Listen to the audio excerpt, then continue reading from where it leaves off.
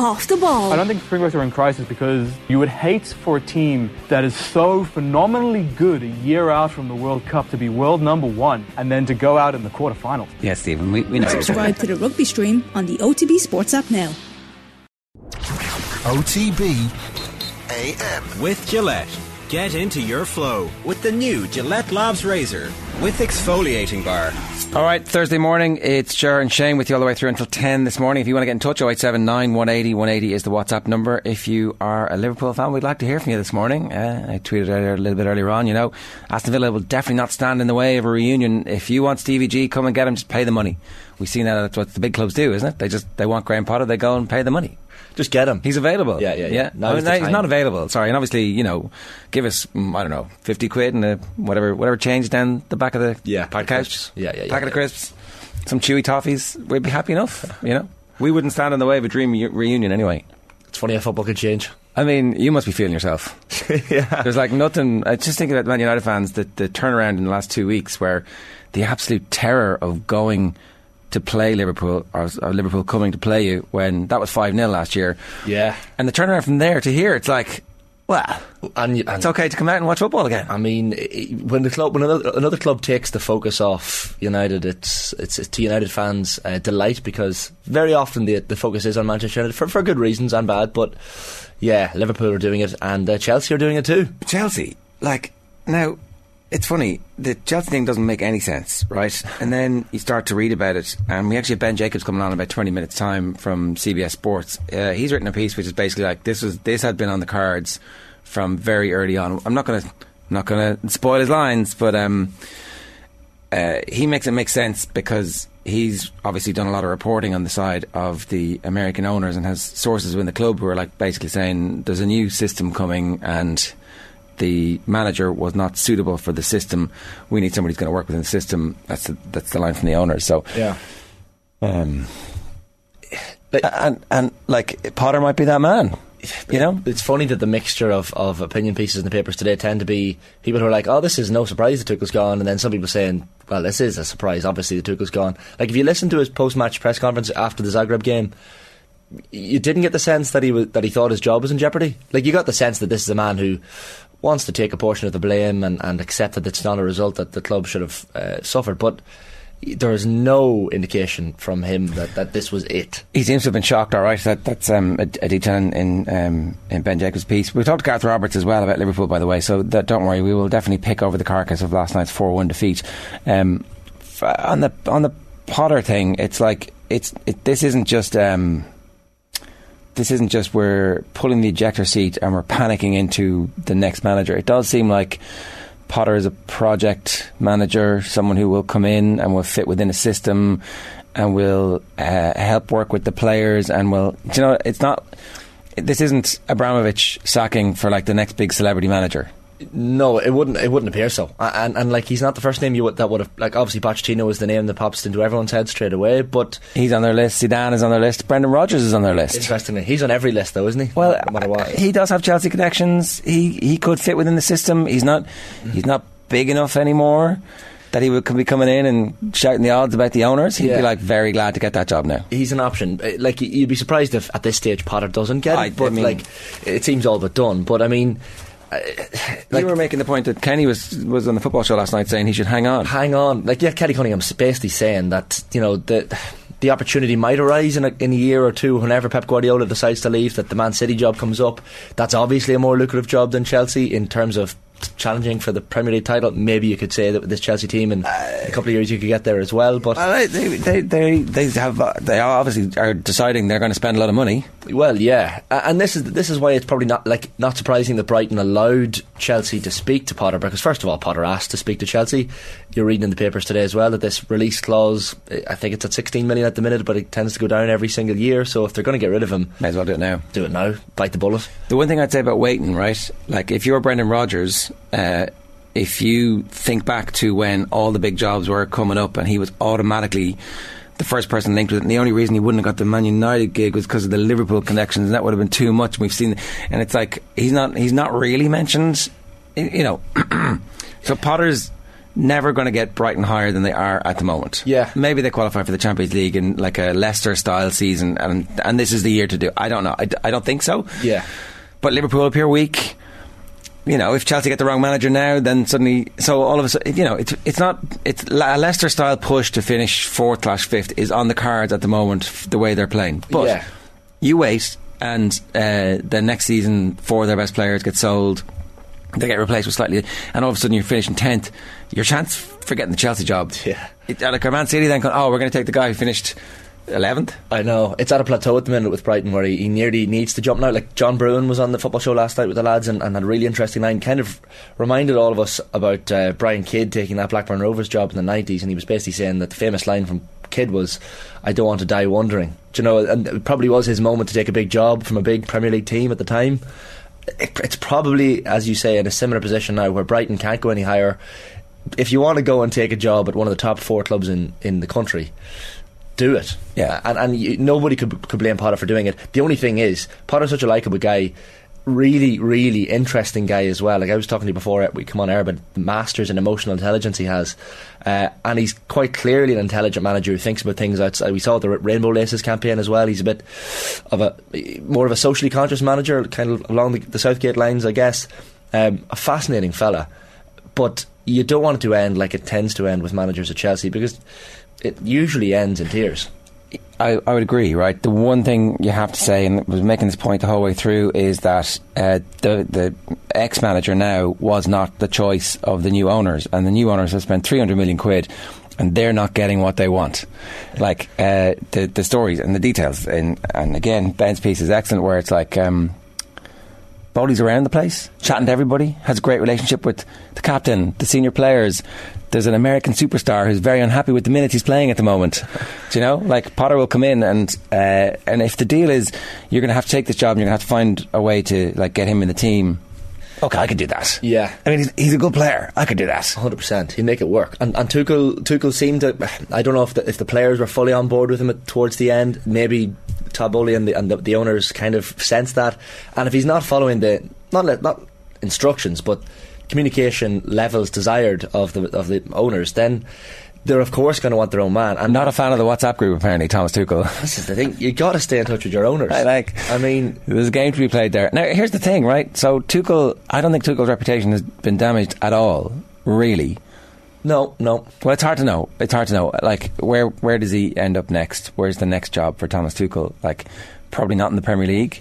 Obviously a very, very clever guy, could work anywhere, could now take any of the super clubs, has been fired from the 2 most chaotic ones, and so therefore anything after this is going to be relatively straightforward for him. The scary thing now about this is, for me, when I saw it yesterday, my first instinct after I heard the news was obviously surprised, Champions League winning manager with Chelsea. But nowadays in football it seems nothing keeps you safe in a job. Like, I mean, Brendan Rodgers won the FA Cup with Leicester. It's probably not going to save him in the next couple of weeks if results keep going the way they are. So football is just at that point now where you can win whatever tournament you like, and it's just a matter of what the owners like, what they want. It's very, very reactionary. And I would say that about Tuchel, but I think he'll be absolutely fine. His reputation hasn't taken a hit whatsoever. Like, they beat West Ham last weekend in the Premier League, Chelsea. No, it should have been a draw. You should have been a draw, of course, but it's a results-based business. It is, but if you think about that, it should have been a draw. As Graham made the point on the show yesterday, it should actually be defeat, draw, defeat. That's the run of 3 games, which he has been sacked for. Like, Todd Bowley, he's not having the VAR. He's like, no, that was a goal. We've dropped points there. Yeah. It's too late. But, look, the fit wasn't right. I think the Potter thing, like, Carragher's column today, which is obviously in the Telegraph, carried in the Irish Independent, the sacking of Tuchel will do lasting damage to Chelsea's plans. But, I mean, it won't. Like, the thing is, it won't. No. Because they've got so many good players, and they've got so many good young players. Like, you know, we'll hear more about the plans, but the Champions League is where it's at financially as well. So the owners may be, and look, it might be used as an excuse and a way out. But losing the first game to Dinamo Zagreb in the Champions League group stage, you have to get out of that group. So you've only got 5 games left now to do it. The sooner a new manager is brought in, the better chance he has of getting the team out of the group. Well, that's the bit. It's like, wait for the international break and you give yourselves plenty of time to do it. But they've obviously been thinking who the next manager was. Yeah. They didn't just like wake up, go, I'm going to sack him. Who's good? Oh, they're ahead of us in the table. We might be able to get him. What's the story? Like, this buyout clause, release clause that Graham Potter had. How did everybody know about that? How did that suddenly leak out? It's like top secret situation where Graham Potter has like this flashing light going 16 million. It's like one Karnik Chukwuemeka and you get the manager of your dreams. Was it the Brighton chairman or someone came out in an interview and kind of almost hinted at the fact that... Did he? I remember something to that effect, or reading about that yesterday, like maybe that the Brighton chairman came out at one point in an interview. Did Chelsea personnel watch that interview? I would say absolutely yes. Well, I mean, they're all hanging out now. Todd Bowley literally had They said he wanted to meet Potter and Pochettino. Right. Whether he met Pochettino as well yesterday. I'd say he's already met Pochettino before now. Probably. You know? Yeah. Got to do your due diligence. It looks a bit strange now if Potter doesn't. Game of golf, a bit of steak afterwards. Yeah, sweet talk. But I mean, if Potter doesn't take the job now for whatever reason, Pochettino was left knowing, I wasn't the main guy, but I don't think he'll care. They've got to get over themselves pretty quick, don't they? Yeah, 100%. But the next, like, you'd imagine today or tomorrow there's going to be a solution. Like, Potter's going to have to make his mind up fairly quickly on this one. Like, we're mid-season here. Christian Falk reporting that Tuchel's refusal to sign Ronaldo was one of the main moments that contributed to the deterioration in the relationship between the owners and him. I mean, like, it doesn't bode very well. But if manager doesn't want to sign a player, just forget about the player. Yeah. Like, instead, though, in fairness, like, they have spent a load of money to sign Aubameyang. Well, yeah, which is basically the same player. Yeah, at the stage of their careers. It's and all the interviews last week, the Aubameyang, where I can't wait to get playing with Thomas Tuchel again. And then he plays like an hour under him, maybe. Is he going to show up? Is he going to be on time? Is he going to be disciplined? Is he going to get sacked again before Christmas and be back to Barcelona or whoever for free? Who knows? OTBAM brought to you live each morning by Gillette Labs for an effort that's finished today. We are going to talk about Liverpool though with Gareth Roberts in about 25 minutes time, because I don't know what's going on here. I mean, I guess Klopp afterwards is asked, what's going on? And he's like, well, you saw the game. You saw the game. We all know what happened. We do all know what happened.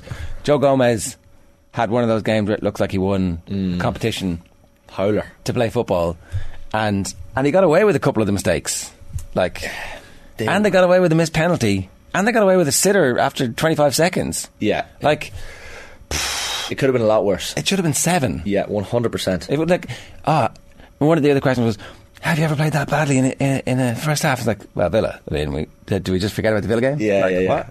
And I think he referenced a previous Napoli game a couple of years ago as well. Like, obviously they're haunted. Napoli. I do think though that there's something else. It can't just be Joe Gomez, can it? No, 100% not. But it's the players. Like, if you look at the attitude of the players at the minute, and it's very easy to point at the players when results aren't going well, but like, you need to. Trent Alexander-Arnold was woeful last night as well.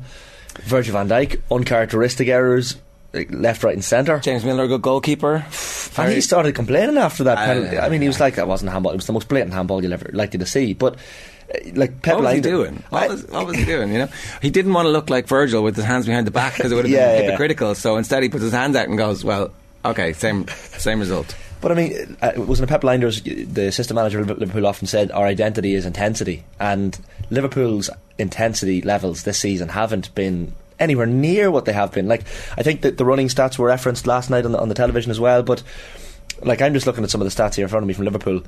This season, an average of 3.4 kilometres per match, they're running less than opposition teams. A total of 20 kilometres less than their opponents over the 6 Premier League games. And in the corresponding fixtures last season, the first 6 games, they'd run 11 kilometres more. Right. So, I mean, big swing. A massive swing. But, I mean, it's hard to pinpoint what the reason for that is. Is it the training? Is it too many games last season? Is it attitude of the players? It's very difficult to know exactly what the situation is that has caused that drop off. Was it like, did their heart get broken at the end of last season when we kept saying, they're going for 4, and then the stuff that matters fall through their fingers at the end? There is that. You have to look at it. Klopp is a great man for excuses, but they did have 8 outfield players, I think, on the bench last night, as opposed to Napoli's 11. They have had their injuries. I know Henderson's out at the minute, but Thiago came back.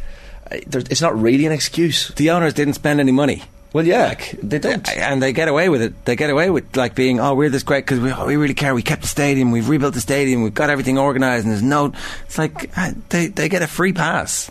Well, what was striking? They've literally got one of the greatest managers in the history of the game in charge, and they've sat in their hands, and they haven't backed him in the transfer market in a way that they could have done to make sure that they keep pace with the oil. he is keeping pace with the oil countries.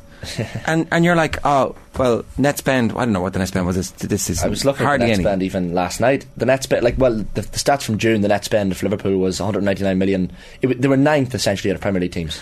Out of But over what period of time? So since 2017. Which is a bit ridiculous. Like United while you've had Klopp, 100%. And while he's been winning, imagine you've if watched everybody else. But the thing that struck me last night, and I don't want to overstate it, it's one game at the end of the day, but they haven't been good this season. Cycles for these teams have to reach an end at some point, and Klopp, Liverpool fans will want Klopp to go out on his own terms or in a positive way. You don't want it to end badly. They don't want him to go out at all. That is a disaster if he leaves. Because the only thing keeping them relevant at the moment is his genius. Yeah. So who's going to come in? Steven Gerrard coming in? Somebody else? But if this is the cycle coming to an end for this team, then Klopp should leave, because that's the time for a successful manager to go. Ferguson did it. Wenger didn't really do it, but Ferguson didn't. Ferguson stayed 4 times the cycle ended and kick-started he kept rebuilding the new cycle. Klopp was going to realise that's not going to happen with this Liverpool team unless they do back him in the transfer window, and that doesn't seem to happen. Did they really replace Mane? I'm not so sure. Salah didn't look fantastic last night. Firmino's looked good this season, to be fair to him, but as a team, as a whole, they're just all over the shop. The attitude was something else, and you could tell from minute go yesterday it just wasn't going to go their way. I don't know. You can make excuses till the band come home, but Liverpool this season just have been off the pace in every single sense, and the attitude is the main thing from my perspective. I don't know what Klopp doesn't like going to Naples. That's his 4th time there, and he's never won. But I don't think it's a disaster for them, because they can't just replace Gomez and they can't take Milner out of the team, and there's definitely a way for them to recover from this. But you would say that there's systems failures, there's individual levels of form that, as you talked about, Virgil, uncharacteristic mistakes, but now kind of quite characteristic over the last 4 months, and then also the form of Mo Salah. What the hell is going on there? Yeah, they're not using him in exactly the same way. They're trying to accommodate the new signings, and it just isn't working at the moment. So you're seeing Salah and Firmino walking off the pitch together last night in a double substitution, and who was it come out? And Nunez and Jota replaced them. But to see even Salah walking off the pitch as a substitution is so strange from anyone's perspective. It just doesn't happen. No. And the only bright point for Liverpool last night, some Liverpool fans might disagree, was Luis Diaz. He was excellent. Probably the only player on the pitch that could maybe hold his head up high for Liverpool. Whereas Napoli all over the pitch, and Guiso was just. Alisson was quite good. He was okay. Considering he conceded 4, but as for a keeper who conceded 4, he didn't do badly. But some of those Napoli players put themselves on the map. I mean, the Anguissa fell in the middle of the park was just extraordinary for them last night. They just had players, and then Diego Simeone's kid coming off the bench to score a goal. And Atletico, of course, winning in the 96th or 99th minute, I think, as well. So a good day out or night evening for the Simeone family. But I mean, I don't know. Is the atmosphere in Naples? It hardly gets the Liverpool players. They're quite used to this sort of thing. But I mean, I was talking to Emma outside, and she made the point that sometimes Liverpool make a bad start in the Champions League and they go on to win the bloody thing. So maybe we'll be looking back at this conversation next May. There are some Liverpool-shaped straws that Liverpool fans are clutching to this morning. If you're a Liverpool fan, we would like to hear from you, though. What the hell is going on? It's 7:48. You can leave a comment in the YouTube stream, or of course you can get us on 0879 180 180. That's the WhatsApp number. Thomas Hunt, Klopp out. Jonathan Marrow, Klopp still at Liverpool. It's shocking. Klopp at the wheel, says James Sullivan. For United fans this morning, is it? You've got to take these moments when you can get them, right? Because it's a long out season, and who knows where it's going to end. Yeah, there's a lot of Liverpool fans in WhatsApp groups slagging United fans after the opening 2 games, kind of saying relegation was on the cards. So football comes back to bite fans pretty quickly. But will Liverpool make the top 4 this season? Are we starting that conversation already? I mean, 2 years ago they squeaked in. They shouldn't have made it, and they did. But then, you could argue City and Spurs are pretty much nailed on for it. If United continue what they've done in the last 4 games, they could probably sneak into a top 4 maybe. But I mean, it's a fair argument, I think, at this point. Graham Potter's Chelsea. Graham Potter's Chelsea or Graham Potter's Brighton, whichever team he continues to stay with until the end of the season. Chris Cal says Potter's in a no-lose situation, 10 million plus a year, and if it fails, he won't get the blame. You have to take the job, I think. You can't hold on for the City job that might never come, and you don't even know if you're a City's guy, you know?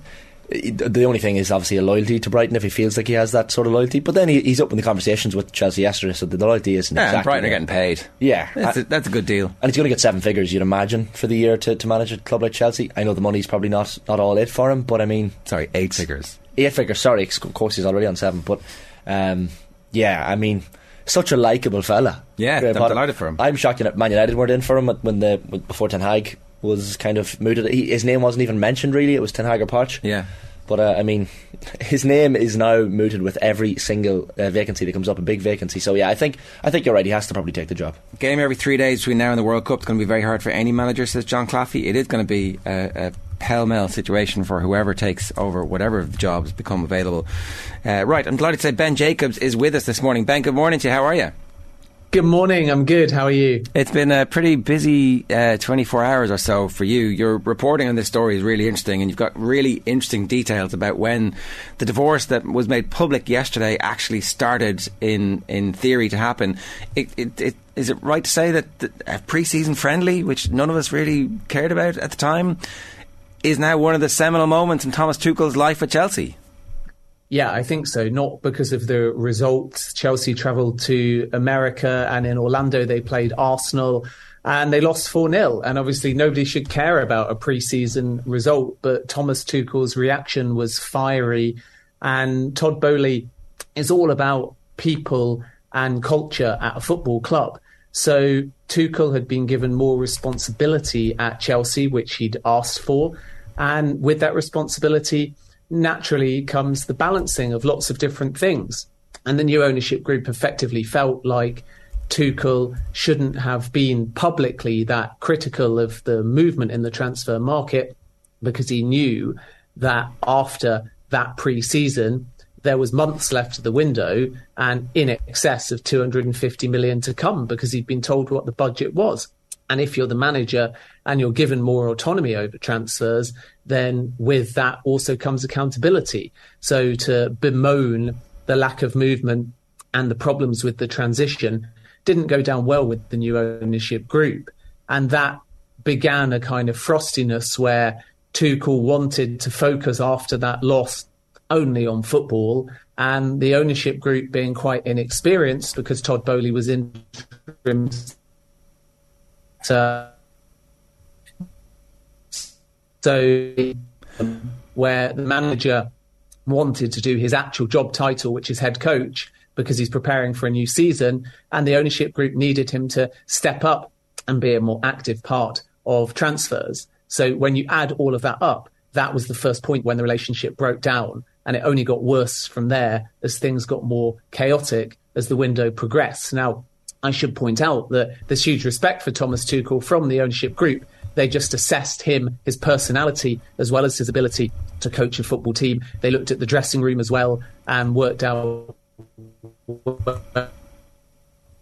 We're just having a bit of trouble with your line there, Ben. We might just give you a quick dial back to see if we can get you on a slightly better line, because I don't want anybody to miss the detail of how the relationship breaks down. It's like any relationship, right, where on the face of it everything looks good, but it's the tiny little details that trip people up. Like, it's only when the sacking happens that you realise what's gone on behind the scenes. And as I said, like yesterday, the immediate reaction of most football fans was, Jesus, Tuchel's got the sack. They're doing okay. Not terribly in the league, and obviously they lost their first Champions League game.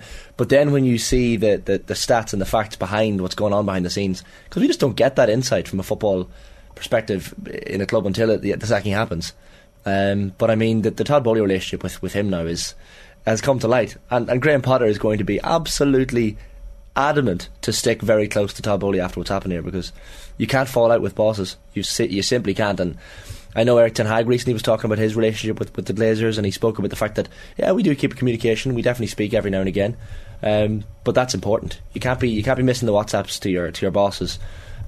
So yeah, it's interesting to see that the fact that he's the priority, Graham Potter, but they need to make it happen today, you'd imagine. But the Tuchel stuff and the insight, as Ben has, is just fascinating. Yeah, you can read his stuff on cbssports.com. There's a great piece about behind the scenes of Thomas Tuchel's sacking, how Chelsea lost confidence in him, and it comes in those details where they're like, so you're going to help us with the transfer policy, and then he goes public with the transfer policy is nonsense. They're like, well, what? It's yours. You're involved in this. Yeah, and I think the nasty thing from a lot of football fans' perspective was the fact that they spent so much money in recent times, over 200 million quid, and then still the manager gets the sack. So I mean, there's one manager who's now spent all this money on all these players, and yet a new manager comes in to either reap the benefits or suffer the consequences. So yeah, that's the fascinating thing with football. All right. Scary. It's 7:55. I think we can go back to Ben, and we'll go back to Ben. We may as well. You can hear us, Ben, okay, can you? Yeah, great. We were just talking about the details there, and you've got some great details about it. Them trying to keep in touch and keep communication going with the very modern mechanism of a WhatsApp group, which Thomas Tuchel wasn't having too much of. No, I mean, Thomas Tuchel wanted to do things his way with autonomy, and the new ownership group were all about communication. And that's because moving forwards, Chelsea are looking for a recruitment model that's going to be a bit more similar to Liverpool's, which is decision by panels and also using data. And Tuchel obviously has his own way of doing things that is a little less team-orientated, which is not a huge criticism of Tuchel, because there's a whole debate naturally around what the best way is to make decisions. But I think that with the new ownership group, Todd Boehly in particular, who's chairman and interim sporting director, has come from the LA Dodgers, where he's still minority owner, and they are very data-led, and Boehly is all about delegation and using experts in different fields to collaboratively come to decisions. And Thomas Tuchel is a football person who is a coach first and foremost. So he wanted his views to be effectively implemented away from the actual coaching on things like player transfers, but he wanted delegation. And he was disappointed in some respects that he was asked to take on a more senior business-orientated or managerial role away from the football at the same time as Chelsea was struggling. And that was the first point when the relationship broke down. They lost 4-0 to Arsenal in America in pre-season. That result shouldn't matter, as I said before, but it did because of how Thomas Tuchel reacted to it. It wasn't about the football itself or the result. It was about the fact that Thomas Tuchel showed he wasn't a fit to this new ownership group with the manner in which he bemoaned that result. And then from there onwards, communication broke down. And with the WhatsApp group, that's very common. Lots of football clubs have a WhatsApp group. They go back and forth in it. They drop in transfer targets. But again, it's less about how the communication took place and more about the speed of the response. And because Todd Boehly, as interim sporting director, even though he has a lot of very positive qualities, one of them is that he is able to negotiate. But on the downside, he hasn't got the experience specifically around football. So he needed Tuchel to get back to him quickly and urgently and constantly, because if everything was empowered by Tuchel and Boehly didn't have that football knowledge to just click his fingers and get things done, even though he's surrounded by other experts, then Tuchel had to be part of that process during the window, and he wasn't, and I think that heavily contributed towards his downfall. It feels as if this was never going to work because or maybe it would have worked if they got a sporting director in immediately who knew exactly what he was doing and Tuchel could have built a relationship with him. But when that didn't happen, asking Tuchel to do two bits of a job and then it not really working out, it suggests that they needed the results to go really well at the start of the season if he was going to have some longer rope. What else is happening behind the scenes? The players seem... There was certainly talk about players being unhappy about different things. We had Graham Hunter on the show yesterday. He said that some of the subs have been looking at what Tuchel was doing on the touchline going, is that what he's saying about us when we're on the field? And if he's saying that stuff about us and we're not in the team, then what does he actually think of us? So it wasn't the happiest of dressing rooms, and yet at the same time, obviously they had got success together, so there was some residual respect, but it does seem as if there were some cracks appearing with the players and the manager as well. I think respect is the key word, and the players are never going to argue otherwise, especially now a manager's gone that won them a Champions League. But it was inconsistency, really, and this comes with big squads too, that Thomas Tuchel, on the one hand, intimated certain players were surplus to requirements, and then weeks later they found themselves in the starting lineup. Hakim Ziyech and Christian Pulisic are two good examples of that. And then there's a few at the football club that felt like more should have been done to try and keep Tony Rudiger. And subsequently, it has been revealed that Chelsea didn't do that much in terms of offering him improved terms that were good enough. And he was such a key part of the club as well. And then, unfortunately for Chelsea during pre-season, there were one or two that just weren't quite right at the very beginning when the squad returned. And even Cesar Azpilicueta is an example of that, because he thought he was going to Barcelona. Luckily, from Chelsea's perspective, he wasn't ever going to force his way out of the club and has now decided to stay. So that actually turned into a positive. But Marcos Alonso is another example of a player that wanted out. And then there were mass outgoings, including Christensen and Lukaku on loan to Inter. And that creates a almost mentality where if you're a player like Ziyech or Pulisic, you're watching the fact that Lukaku's been able to force his way out and get a loan deal to Inter. You're watching the fact that Alonso says he wants to leave. You're hearing the fact the club captain wants to go to Barcelona. So those kind of players are thinking, well, we'll look for a move as well. And it kind of breeds a divided dressing room. And unfortunately for Tuchel, he had to handle that whilst juggling a lot of other plates. So then, as you say, when results don't go your way, the players start to use their own power to kind of make their real feelings clear. And I don't think anyone revolted against Tuchel, by the way. It's certainly not suggest, it's not what I've heard from sources, that the players contributed in any way to the sacking of Thomas Tuchel. I think the ownership group saw enough directly from him to make that decision. But what I would say is that if you look at Abramovich during the entire tenure, he was very distant and probably never had a meaningful face-to-face conversation with that many, if any, of the players, aside from when he was on the field, when they won the Champions League. Whereas with Todd Boehly as interim sporting director, as chairman, and as a new minority owner, and as a person that just has a different approach to how to run a business, he's there at Cobham almost every day, and that will continue for the foreseeable future, even when they appoint a sporting director. So that FaceTime is really key, because it means that not only does he see and hear things firsthand, but if he wants to talk to a player and hold a meeting and hear somebody's perspective directly, he'll do that. And that's exactly what happened, that Todd Boehly has been talking to players, and that's not around only Tuchel. It's not around trying to find out whether or not the players want the manager out. It's a broader point of he's hands-on and he wants to hear perspectives. So that's quite rare for an owner to be doing that. And it's a complete move away from how Abramovich handled his business and his football club. So it's never a case anymore of the ownership group hearing whispers or players having to resort. It's an open-door policy at Chelsea. And I think before sacking Thomas Tuchel, Todd Boehly, Behdad Eghbali and the rest of the Chelsea ownership group already felt they knew the full picture and that Thomas Tuchel wasn't a fit. Should he, Ben, have done more? Like, I mean, in terms of attracting players, obviously the manager often leaves things to a sporting director or someone involved in negotiations. And I get the sense from your piece this morning as well that maybe Tuchel was the architect of his own downfall, and that he potentially, in particular to do with signings, Rafinha being one of them, that maybe he could have been more hands-on and more direct in negotiations himself. Yeah, I think that's fair. It's tough because it's pre-season, it's a transfer window, it's new owners, it's a Premier League season and a World Cup year.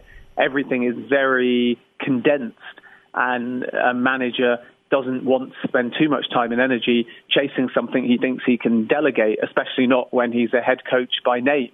But the reality is there's fine margins in a number of these transfers, and when you've got a new interim sporting director who doesn't know the industry, the manager is key, because Todd Boehly has a lot of incredible qualities. He's a great negotiator, and he's very capable, by the way, of holding these meetings, because ultimately the old regime are still advising him. So he's not just going in completely cold, but it's like a politician where you walk into 5 diverse meetings in a day, and before each one, your assistants and civil servants hand you a briefing document. And Boehly is very good at processing that document and ultimately using it to his advantage. But you still need the manager there to make the final decision. And when Boehly and the American-led consortium joined, they gave Thomas Tuchel the power. They told him that they would back him, but in return, they needed him to be part of the pitch. So then when you look at Rafinha, that was a player that Thomas Tuchel desperately wanted, and obviously they agreed a fee with Leeds. So at that point, Todd Boehly can't do too much more, but Thomas Tuchel needs to be in the ear of the player, because everybody knew that he'd also agreed terms in March with Barcelona and had a decision to make as to whether he was going to wait for Barcelona or join Chelsea instantly on better terms. With Jules Koundé Chelsea came for him a year ago, couldn't sign him due to circumstances out of their control, came back for him at the beginning of the window, and the player looked around London for housing, and then they turned to countless other defensive targets before coming back to Jules Koundé. And again, Todd Boehly agreed a, broadly speaking, verbal package to get the deal done, and Barcelona entered the room once again. And Xavi was calling both players, Rafinha and Jules Koundé, and giving them a clear plan, and Thomas Tuchel wasn't. So in the end, Jules Koundé thought, Chelsea have kind of messed me around for over a year, Barcelona really want me. And Rafinha thought, Barcelona really want me, it's my dream move, I'll just keep Chelsea on hold. Now that's not only Tuchel's fault, but it's two examples. And then you've got Ronaldo, where Todd Boehly was very intrigued by Ronaldo. Thomas Tuchel said no. And that, for me, from Tuchel's perspective, is perfectly fine, because if he's to be given the power as manager, then when he says no, then that should be the end of the matter. But when you decline a player, there's a way of doing it. And I think that it's not just about these examples that I've given. It's about the manner in which they took place. So rather than just accepting that the manager has final say, but he might be asked about different things and different players from his interim sporting director. I think Tuchel saw Boehly more as owner, more as chairman, and didn't necessarily embrace or work well with the interim sporting director title, because he was so used to ultimately operating with Mourinho, who did all the legwork and left him to it.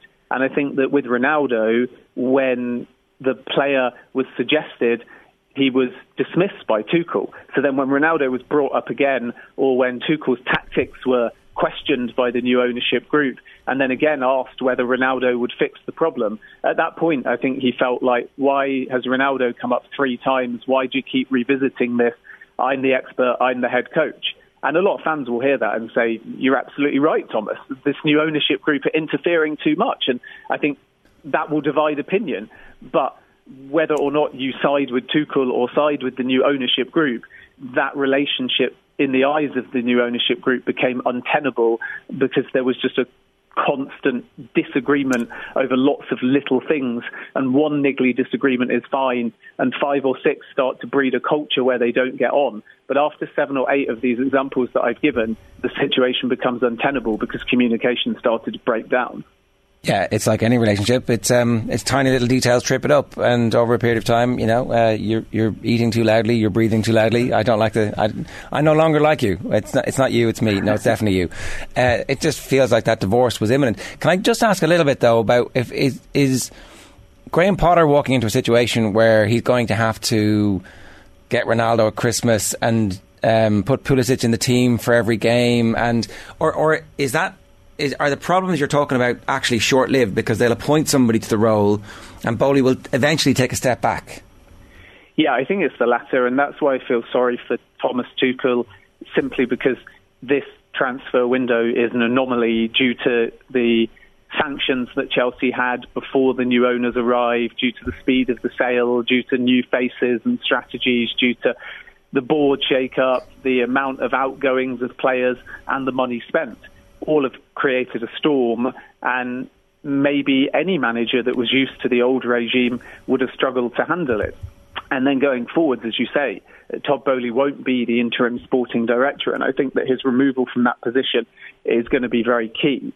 And then from Graham Potter's perspective, he's used to working in a system where decisions are made by numbers, and he has his own recruitment specialist, and he's quite happy to work under a sporting director. And the best example of that is actually historical at Brighton, where Potter and Dan Ashworth had a phenomenal relationship. And that is the model that Graham Potter likes, with lots of different analysts, with lots of different perspectives, whether that's football-orientated, data-orientated, science-orientated, and so on, all contribute. And then he's allowed to continue his work thinking tactically because he trusts the people. And it's that word trust that's going to be really key going forwards. And I don't think that Todd Boehly pretends to be a football expert. And I think that the reason why any new manager can have more confidence and faith in their stability and not think that they're joining a cutthroat club is because you can actually look at the LA Dodgers and see there the culture that's been built. and realise from that particular club that there isn't a huge amount of change, there isn't a huge amount of turmoil in terms of players and staff. There is some stability there, and people at the Dodgers speak very highly. And Potter will do his due diligence, of course. He'll call and ask around. So that's quite reassuring. I think if you had this ownership group and they weren't involved in other sports franchises, there might be more alarm bells. But the end game, the long-term vision, is there for all to see at the LA Dodgers on and off the football field. And that will give Potter and anyone at Chelsea some confidence that Boehly does have a plan. And these, to some extent, are very dramatic, but ultimately just teething problems. And the other thing with Potter is just that he will benefit from areas where Tuchel didn't during the next window beyond, because a sporting director will have arrived, a technical director might have arrived, and Chelsea's owners will have had a lot more time at the club to work out the culture and any learning. So when you add all of that up, I think that Potter will be the beneficiary of this new ownership group, and Tuchel, unfortunately, was the sort of trial and error head coach that some would say in many ways through no fault of his own, and through some ways because of his personality and his manner of behaving away from the coaching, just wasn't the right fit. Yeah, and the next manager will obviously also be the choice of the new owners, and so therefore, it reflects badly on them if it doesn't work out. So they're going to try and make it work in a million different ways, and we've seen this in all sports, that new owners come in, they want their guy, and their guy gets first crack at it. So there's a managerial merry-go-round about to get kicked off if Potter does take the gig, and it looks for all intents and purposes that that's more likely to happen than not. Will Brendan Rodgers be a potential for Brighton? Is that Leicester job up for him? What's your take on that? Because I know you've been covering this story as well.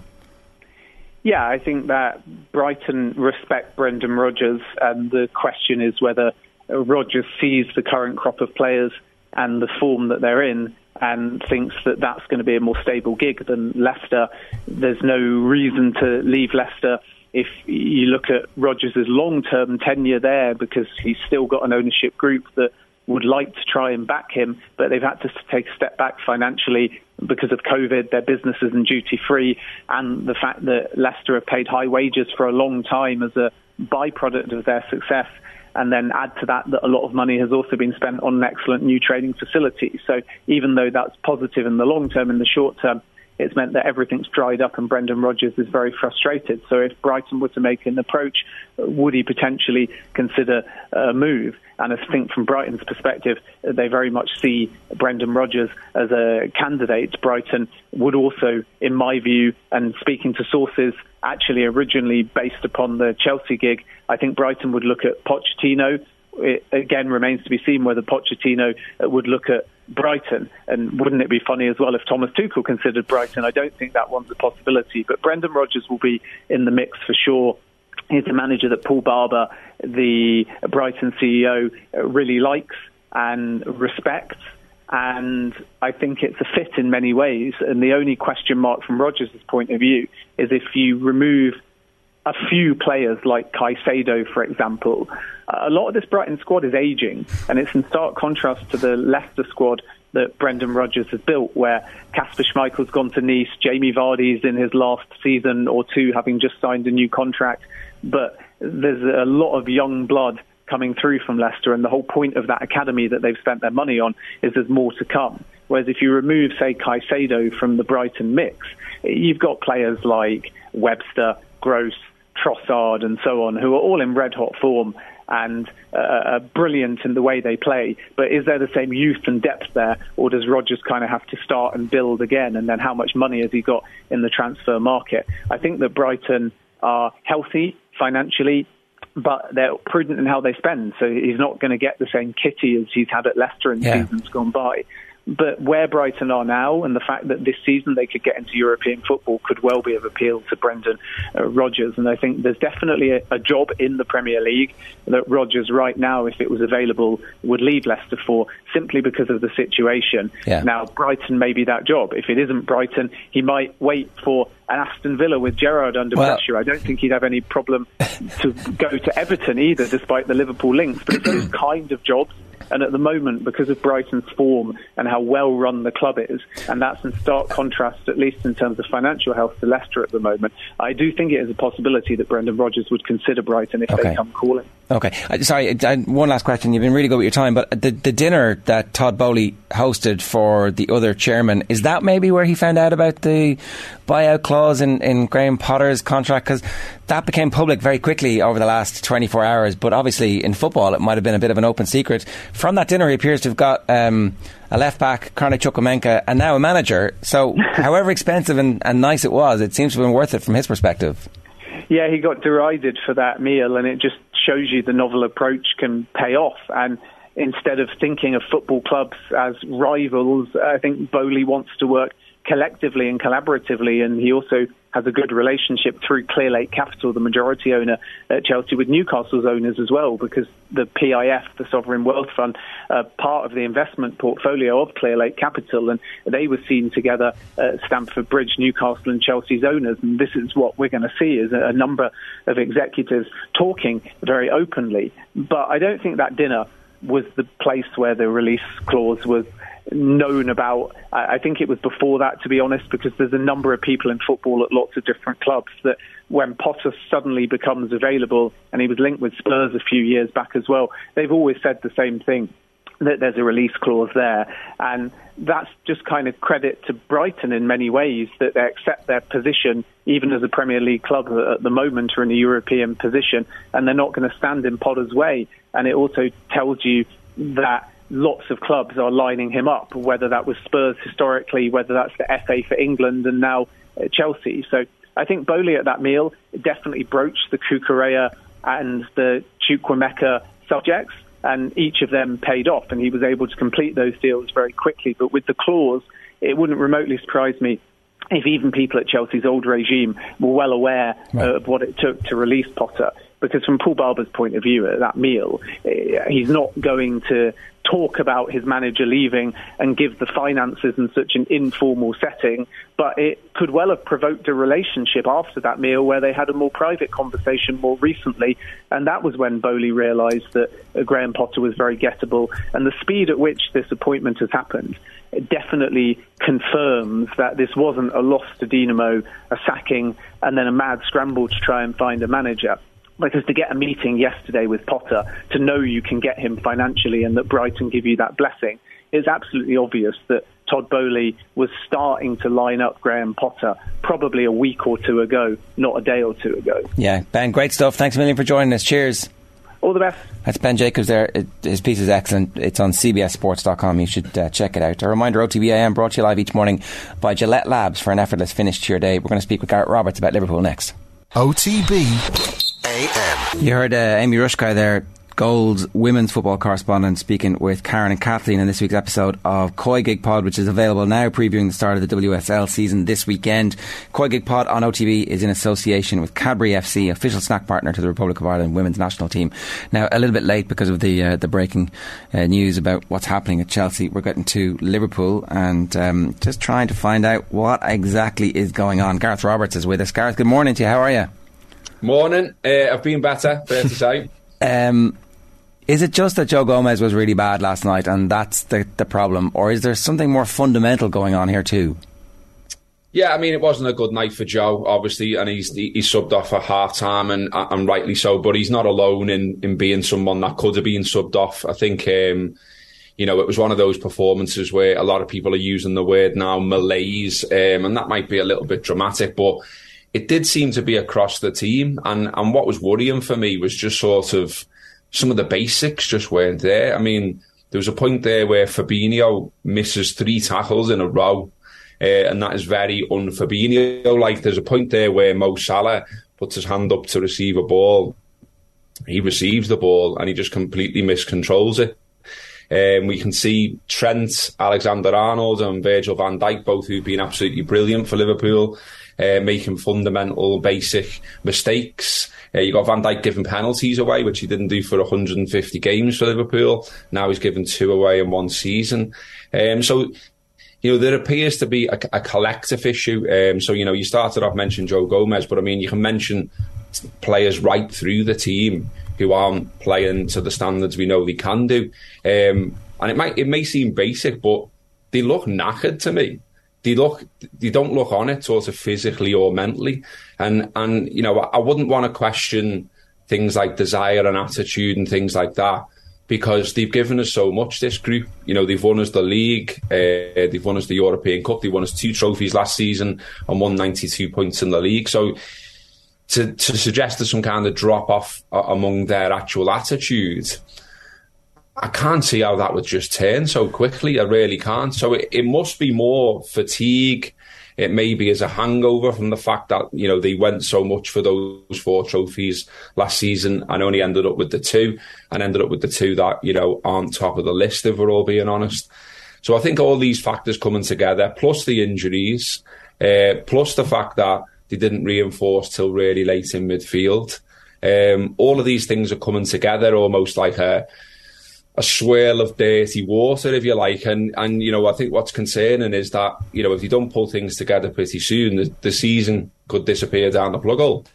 This Liverpool team, Gareth, I mean, we mentioned it at the top of the show today, like, they're known for their intensity, and yet the running stats that have come out across Twitter over the last number of days, quite concerning when you look at them in comparison to other Premier League teams, and also even comparison to Liverpool at the start of last season. Like, what can you put that down to? Like, you see some of the players maybe strolling around the pitch, and look, yeah, the cynic can maybe say it's an attitude thing, but maybe you're right. Like, maybe it is just a fatigue issue. Like, but it has to be concerning for Jurgen Klopp at this point. Oh, 100%. I mean, you know, we all know, don't we, that the motto from Pep Lijnders is intensity is our identity, and they've got that up on the wall around the club and things like that. But that hasn't been the case, and that's what I mean before about the basics. You know, you can look out, you can expect poor form, you can expect injuries, but I don't think you expect to see a lack of intensity from Liverpool. But they are getting outran, they are getting outfought. And that's concerning. I mean, you know, you look at last night, and, you know, within 40 seconds, Napoli have hit the post. Not long after, they've got a penalty and they're 1-0 up. And it's a pattern that keeps happening, that Liverpool are starting games really slow. That teams as well are starting to fancy themselves, which would be a concern for me, and I'm sure it's a concern for Liverpool as well. I mean, you know, I'm not someone who likes to big up Everton for obvious reasons, but I expected Everton to sort of be in their shells, to defend the box, to fight for the ball, and to not be particularly expansive. But they looked like a side at the weekend that fancied themselves. And I think that's what we're seeing more and more now. I think, you know, teams are looking at Liverpool and saying, well, I think we can get at them. I think we can get at the back line. I think we can get at them down Trent Alexander-Arnold's side. It's not the first choice midfield. The midfield hasn't got the legs of previous midfields, etc., etc., etc. And all these things are coming together, and it's just Liverpool are making it harder and harder for themselves as time is going on. It's only 2 wins out of 7 now this season. And look, you don't want to be overly dramatic, and you don't want to write anything off and things like that, because it is still really early. Liverpool have got 2 home games now, Wolves at the weekend, and then Ajax in the Champions League. You know, 2 wins there will go a long way to making things feel a lot better. We've got people starting to return now from injury. I mean, Thiago comes on last night, and his cameos, you know, eye-opening really. You know, he's putting in more challenges than in 27 minutes than the whole midfield did in the game previous to that, which tells you something. So I think he can have a real impact. Jota fit would have a real impact. But, you know, some of the decisions right now, I think when I was on here the other week, I don't really understand why we're not playing Núñez at every point, really. You spent a lot of money on him. You need him to bed in. You need him to fit in with teammates. And to not be starting him last night, I thought was a bit of a strange one, because we know what Bobby Firmino can do. We know what he's capable of. But we need Núñez to bed in and fast. We need him scoring and fast. And one of my concerns when I'm watching Liverpool now is I'm not sure what a goal from them looks like. And what I mean by that is when we had the established front 3, you saw patterns of play over and over again that other teams couldn't deal with that would result in Liverpool goals. At the moment, we seem to be relying on Diaz for magic to take 2 or 3 players on to get it to go outside and put it in the corner. And look, goals like that are fantastic to see, but they don't feel like systematic goals that are because everything's clicking, because everything is not clicking. It's the opposite of clicking. It's unclicking right now for Liverpool. The Salah fewer touches per game at the moment. The Athletic did their piece during the week. It feels like he's still touching the ball in the right areas, but just less. And that's not what you want. He's supposed to be one of the best footballers in the world, and he just isn't playing like it at the moment. Yeah, he's oddly become sort of a creative player. I mean, I've seen something saying he's created some of the most chances in the league. He's right up there in terms of that particular stat, but that's not the one we want to see him top of the league of, if you like it. It is goal scoring. We know we can be fantastic in terms of winning games for Liverpool, and he scored 40 odd goals in a season for Liverpool.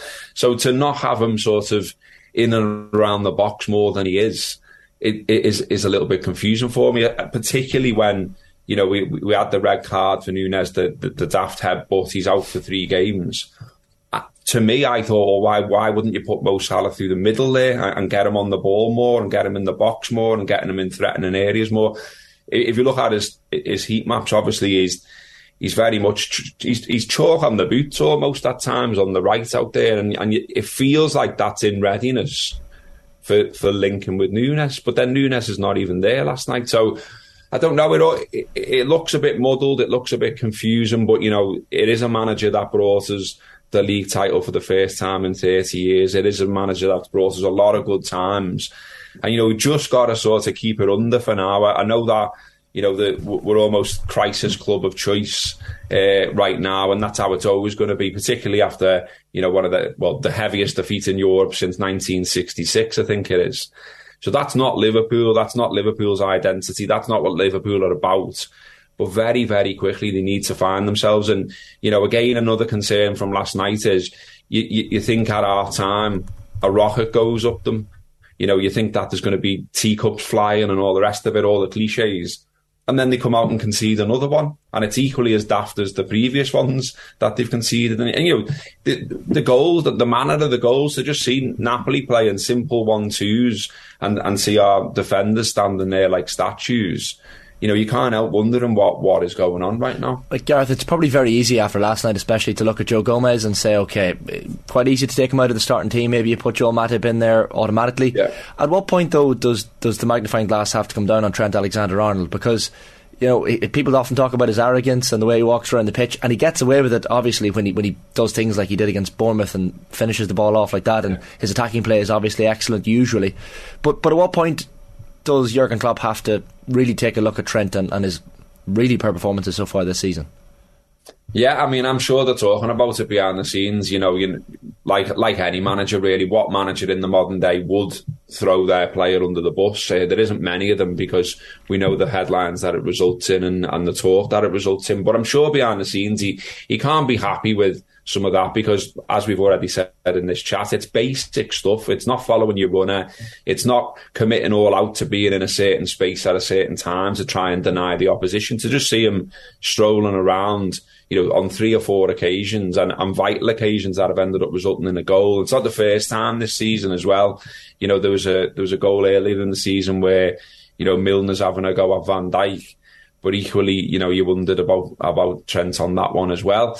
As you say, going the other way, he is vital to Liverpool. He can whip a superb ball in. His range of passing's unbelievable. He scored a great goal, as you mentioned, against Bournemouth. But it's got to be the full it. He's got to work hard first and foremost. They all have. They've got to track back. This system with 3 in midfield, and with it not quite having the legs that it has on previous occasions, they've all got to work. And at the moment, as we've already said, opponents are working harder than them.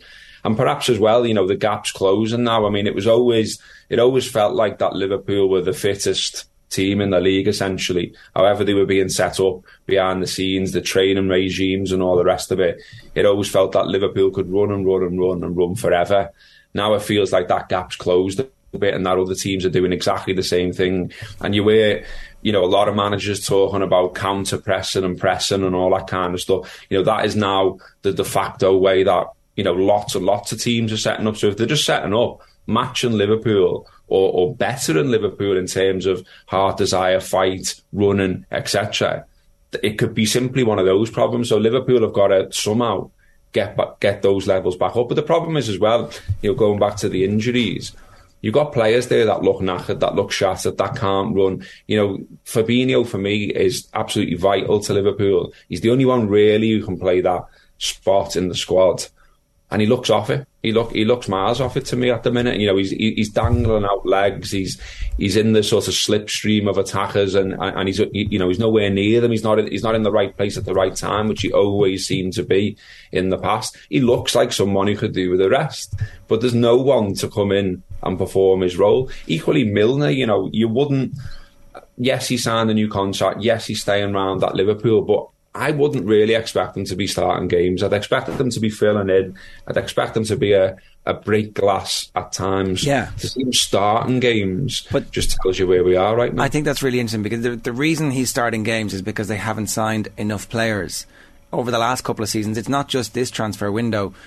They have been very careful with their spending. Yeah. Now, in fairness, when they identify a target, they go out and they get him, and we don't really hear much by way of build-up or months and months of speculation the way you do at other clubs, and they're to be commended for that. But the net spend is not what you would expect when you do have the best, if not one of the best managers in world football, and he is what's keeping Liverpool at the level they're at the moment. I don't think there's any doubt about that. He has taken players and turned them into global superstars by virtue of the coaching and the tactics and the approach. So, I don't know. The owners, it feels to me like the owners have not backed Klopp in a way that you should when you have such a genius in charge. Yeah, I mean, because, the signing of Arthur looks a bit panic. It looks a bit break glass. It looks a sort of, that's the best that we could do because we left it so late. Thought it was interesting that the manager was, so forthright almost in his answers about the midfield towards the end of the transfer window. He's normally someone who bats away any conversations around that. Indeed, he was doing earlier on in the year. But now he sort of seemed to be saying, well, yeah, I do need someone. And we get in a lad on loan who, yeah, he could turn out to be great, but equally he hasn't played for 4 months. He comes on for a few minutes last night, and it's going to take, a while for him to find his feet. Liverpool needed someone world class coming in who could pretty much hit the ground running. And they haven't got that, and they are now officially short. Anyone can see that. And it does seem like sometimes all the eggs go in one basket in terms of targets, and they obviously targeted Tchouaméni. Is that how you say his name? I always get his name wrong. He goes to Real Madrid, and then it's like, well, what's the next option down the list then? I'm like you in that, I know that they have the targets, they stick to it and they get them, and that's worked for them. Obviously they did that with Van Dijk, they did that with Alisson and things like that. But I think in this particular situation, I think lots and lots of people were saying, but you've got Milner and you've got his age, you've got Henderson and his age and his form, you've got Naby Keita and his injury issues, Thiago and his injury issues, Oxlade-Chamberlain and his injury issues, you've got Curtis Jones, who's a young lad, Harvey Elliott, who's a young lad, Carvalho, who's come in, who's a young lad. So anyone could see it really, and it's like, and even I think another concern now is, you're looking at it and saying, well, the eggs now seem to be in the Bellingham basket for next summer. Well, one, what happens now? What happens between now and then? How low is Liverpool fall? What can they actually expect from this season going forward? But two, what if he decides not to come? What if someone else swoops in, offers him more money? Real Madrid, like they've got, they have space, and they will have space. And we know that FSG, will pull the plug on things if you think it gets too expensive. We've seen them do that in the past. So, that's got to be a worry. I don't doubt that there are other targets and other players on Liverpool's radar, and, they have got better scouting systems and software and staff than anyone on the internet's got. So I'm sure that they've got plenty of people there, but they need to be 100% that these people are coming in, because if this is allowed to continue and there is an over-reliance on players that can't be relied on, essentially, then there's only one direction, isn't there, for Liverpool? And I think, with Naby Keita, it's now finally been said that it's a serious hamstring issue. Now, he's a player that Liverpool have paid 50-odd million for, and should be a player right now who you can call on. Okay, you can't really call him out. It's an injury. Injuries happen. But it's a regular issue for Liverpool, or for me as a Liverpool fan looking in at it, that he's not been there at the times when Liverpool need him. And frankly, you need the players to be there at those times. I think you mentioned the word forthright there, Gareth, when you're talking about Jurgen Klopp, and like even listening to his comments after the match last night, talking about, I think we need to reinvent ourselves almost. Like, have you noticed, as someone who has watched Jurgen Klopp's demeanour, over a long period of time since he's taken over at the club, have you noticed a shift in the way he has carried himself, a shift in his demeanour over the last, well, I guess this season especially? Like, has that changed ever so slightly? I mean, it's difficult to say, isn't it? Because, anyone can see that it's gone wrong this season so far. It's not the plan to win 2 out of 7. It's not the plan to draw at Fulham and draw at Everton and get battered by Napoli last night. So quite clearly in those situations, he's going to be asked more difficult questions. He's asked about his job last night, which I find surprising. But, if he therefore ends up getting touchy about that, well, he's a passionate man. He's an emotional man, and we like that about him. By the way, that is a good side of Jurgen Klopp, and it's something that suits the Liverpool job. We want to see someone who's passionate about managing Liverpool. But the bit that got me, like I say, is just that he was quite open about the fact that he seemed to want someone. He didn't really say who. He said he wanted a body. He wanted someone in midfield, and that's essentially what happened in the end with the loan signing. But that felt to me a little bit like when they left it all window, and then eventually went and got Kabak and got Davis, who never even played for Liverpool in the first team. So that's not good planning. That's not good thinking. That's not a good way to operate. And I think one of the questions a minute ago was, that seems to have been the case now for a few windows. And it's this conservative approach, stroke gambling almost on, Klopp's genius, if you like, I think is starting to fail a little bit, and he needs to be backed. He needs to be backed by the owners. They need to find money down the back of the couch, whatever it might be. They need to go and buy top class players, because that's happened before and it's worked. Yeah, Alisson, exactly. top class player, that's worked. Van Dijk, top class player, worked. Yeah. So you've got to go and do that again. And to say someone like, I like Curtis Jones, I think he's a talented lad. I love seeing a lad come through the ranks and things like that. But to be calling on him right now and say, go and fix the midfield, Curtis, well, quite clearly not. That you can't do that. You can say that to someone like Thiago, and like I say, he was transformational almost last night. Straight away, you see someone on the front foot, taking people on in midfield, putting in more tackles. He looked fresh, and I'm really looking forward now to seeing him against Wolves at the weekend. But imagine we had one more of his ilk, one more of his standard, someone who could deputise for Fabinho as well, and get him fresh, get him fired, and get him to the level where he should be. That's what should be there, and that's what should be there now, and it's missing. And you have to say, well, it's on recruitment. Can I just ask you one last one, Gareth, for me? Just on the safety advice handed out by Liverpool to the fans heading over to Naples for this match. And looking on Twitter last night, I saw some strange videos of Liverpool fans trying to get on to coaches and being asked for, I think, someone with a handheld camera taking photographs of them. And I know there's probably a lot of Liverpool fans, Irish Liverpool fans, watching this morning and listening this morning who maybe were over and coming home from the game. Did you anecdotally hear of anything strange on the ground? Like, it was probably fairly unique in itself to have that official safety advice coming through the club as well. Yeah, I mean, I think there was a fuss over that safety advice, which I didn't really understand, I've got to be honest, because it got turned into, well, isn't Liverpool a threat to people coming over here, and isn't the crime in Liverpool, and all this sort of whataboutery. But the advice was built on how Liverpool have experienced things when they've been to Naples in the past. So, I've got friends who've been attacked in Naples in the past, and they're not hooligans. They're not people who go looking for trouble. They're in bars, they're in restaurants, they're enjoying the city, and you've got groups of people turning up and targeting them. Now, I don't know of that going on in Liverpool. I'm not saying Liverpool is a crime-free city, of course it isn't, but if that was going on in Liverpool, I wouldn't have a problem with a club that was coming here telling their fans that they need to be careful. And that's what Liverpool did. And it was built on evidence. It was built on not only fans, by the way, being targeted, but journalists covering the club in the past as well have been targeted when they've gone over to Naples. So, this how dare they say something, I didn't really understand. And yeah, as you mentioned, some very concerning treatment of them last night, and being photographed and, you know, showing up their ID and the ticket, and that before they're allowed to get on a bus that takes them to the ground. I mean, what society are we living in here? This is people going to a football match. Going to a football match is not a crime. Being a Liverpool fan is not a crime. Being from this country is not a crime. And yet you're treated there as though you've committed one.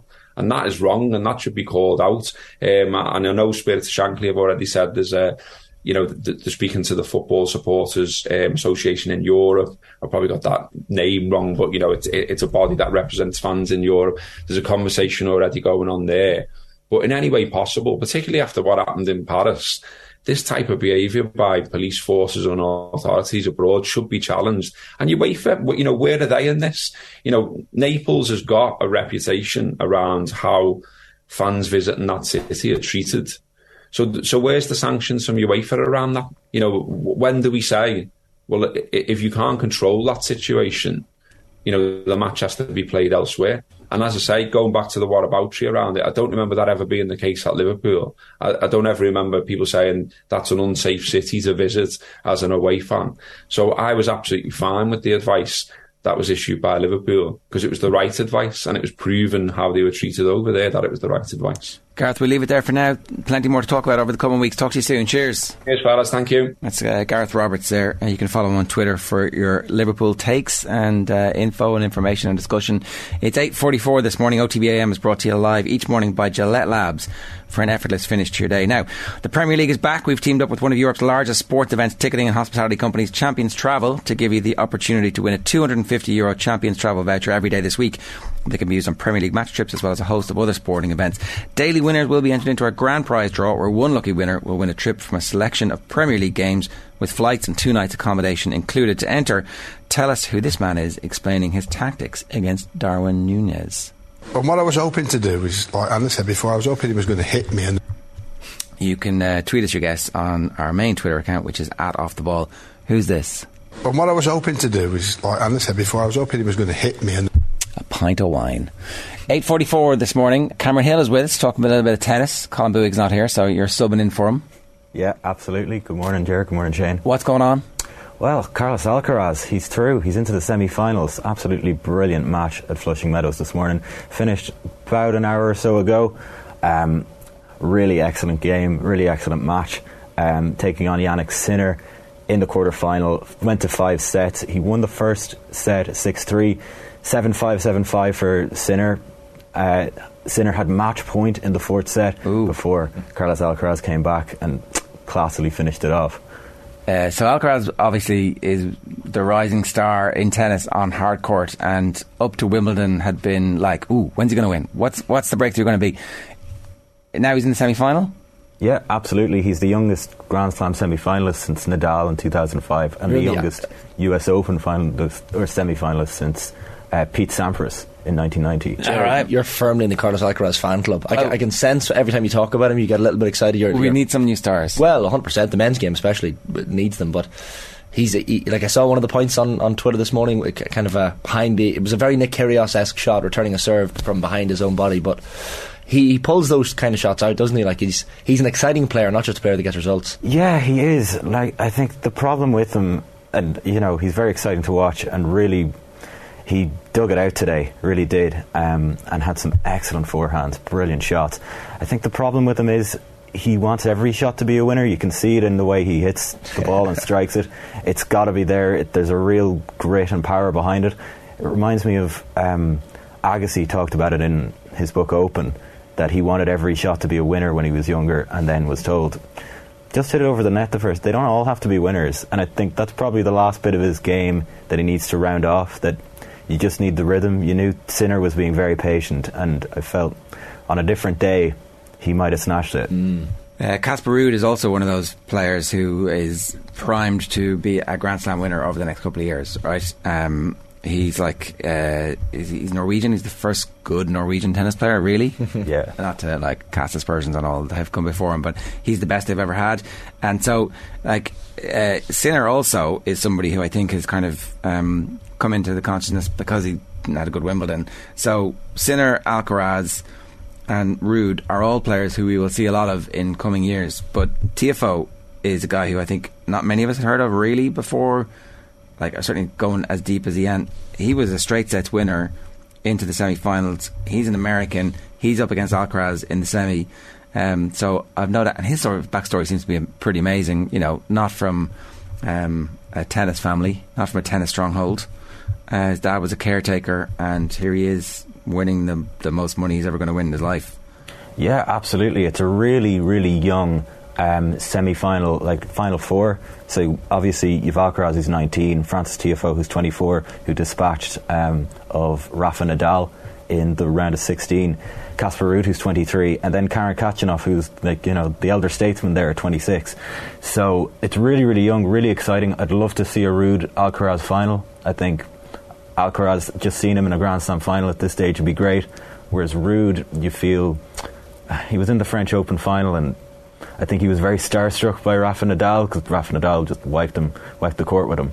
So it'd be great to see those two. Or, I mean, Tiafoe Alcaraz is going to be a massive semi-final as well. Okay, all right, so that's the crack. That's the story with the women's semis. Are we at women's semi-final stage? Yeah, Coco Gauff gone. I was really on the Coco Gauff bandwagon and the hype train for this one, but yeah, a lot were. Caroline Garcia dispatched of her, and I think some people think she's going to be the dark horse for this one. I think it's going to be Swiatek. She's Sabalenka in this semi-final, and Sabalenka's grand, but she does the basics and she'll work hard, but I think Swiatek just has that X factor when she wants it. She's inconsistent, obviously, but I think it's her slam this time. All right. Sabalenka using the not being allowed to play in Wimbledon to her advantage. She's kind of using that, I guess, unwantedness, in terms of, to use a terrible word for it, but like the fact that these Russian and Belarusian players weren't allowed to play in Wimbledon, it's clearly motivated someone like Sabalenka. Yeah, it kind of has. And you'd think, I mean, Rublev was really annoyed, and he got to the quarterfinals. He was very, very annoyed that he couldn't play Wimbledon, and said that it wasn't really properly done, the way they were kind of just discarded, cast off to the side. But yeah, Sabalenka's definitely someone who would use that and love something that'll give her a bit of an edge and a bit of a spike. Right, good stuff, Cameron. Thanks for that. Colin will resume normal service on Monday when he'll tell us, I told you all that whoever wins was going to win. It's 8:49 this morning. If you want to get in touch with us, we'd love to hear from you. 0879 180 180 is the WhatsApp number. You can leave a comment on the YouTube stream as well. We are turning our attention to the Grand Prix this weekend. This is a little bit of Monza action. This is the one that I so last year I went to the Spa Grand Prix in Belgium, which was the week before Monza. Made the absolute horrific decision of going to Spa when it was rained out, and then the following week in the sun in Monza, my favourite driver Daniel Ricciardo goes and wins it. Why would you pick to go to Belgium instead of Italy? What possessed you? Because the rain usually makes it a very exciting race in Spa. Right. In the middle of the Ardennes forest you get plenty of rain, but an absolute howler of a decision. Italy is like the nicest part of the world to go and visit. Hindsight is 20/20, Ger. Even the bad petrol stations have the nicest pizza you've ever had. See, I'd imagine Jess McFadden wouldn't have made that terrible call, but I unfortunately did. Jess, good morning to you. How are you? Good morning. I would choose both. So I'm lucky enough that I've been to both, and they are both great for different reasons. But you're right. Last year was a bad choice. Sorry. Still not over it. What's going to happen this weekend? Well, if Max carries on his current form, it could be another Max victory, and I think it'll be his 5th in a row.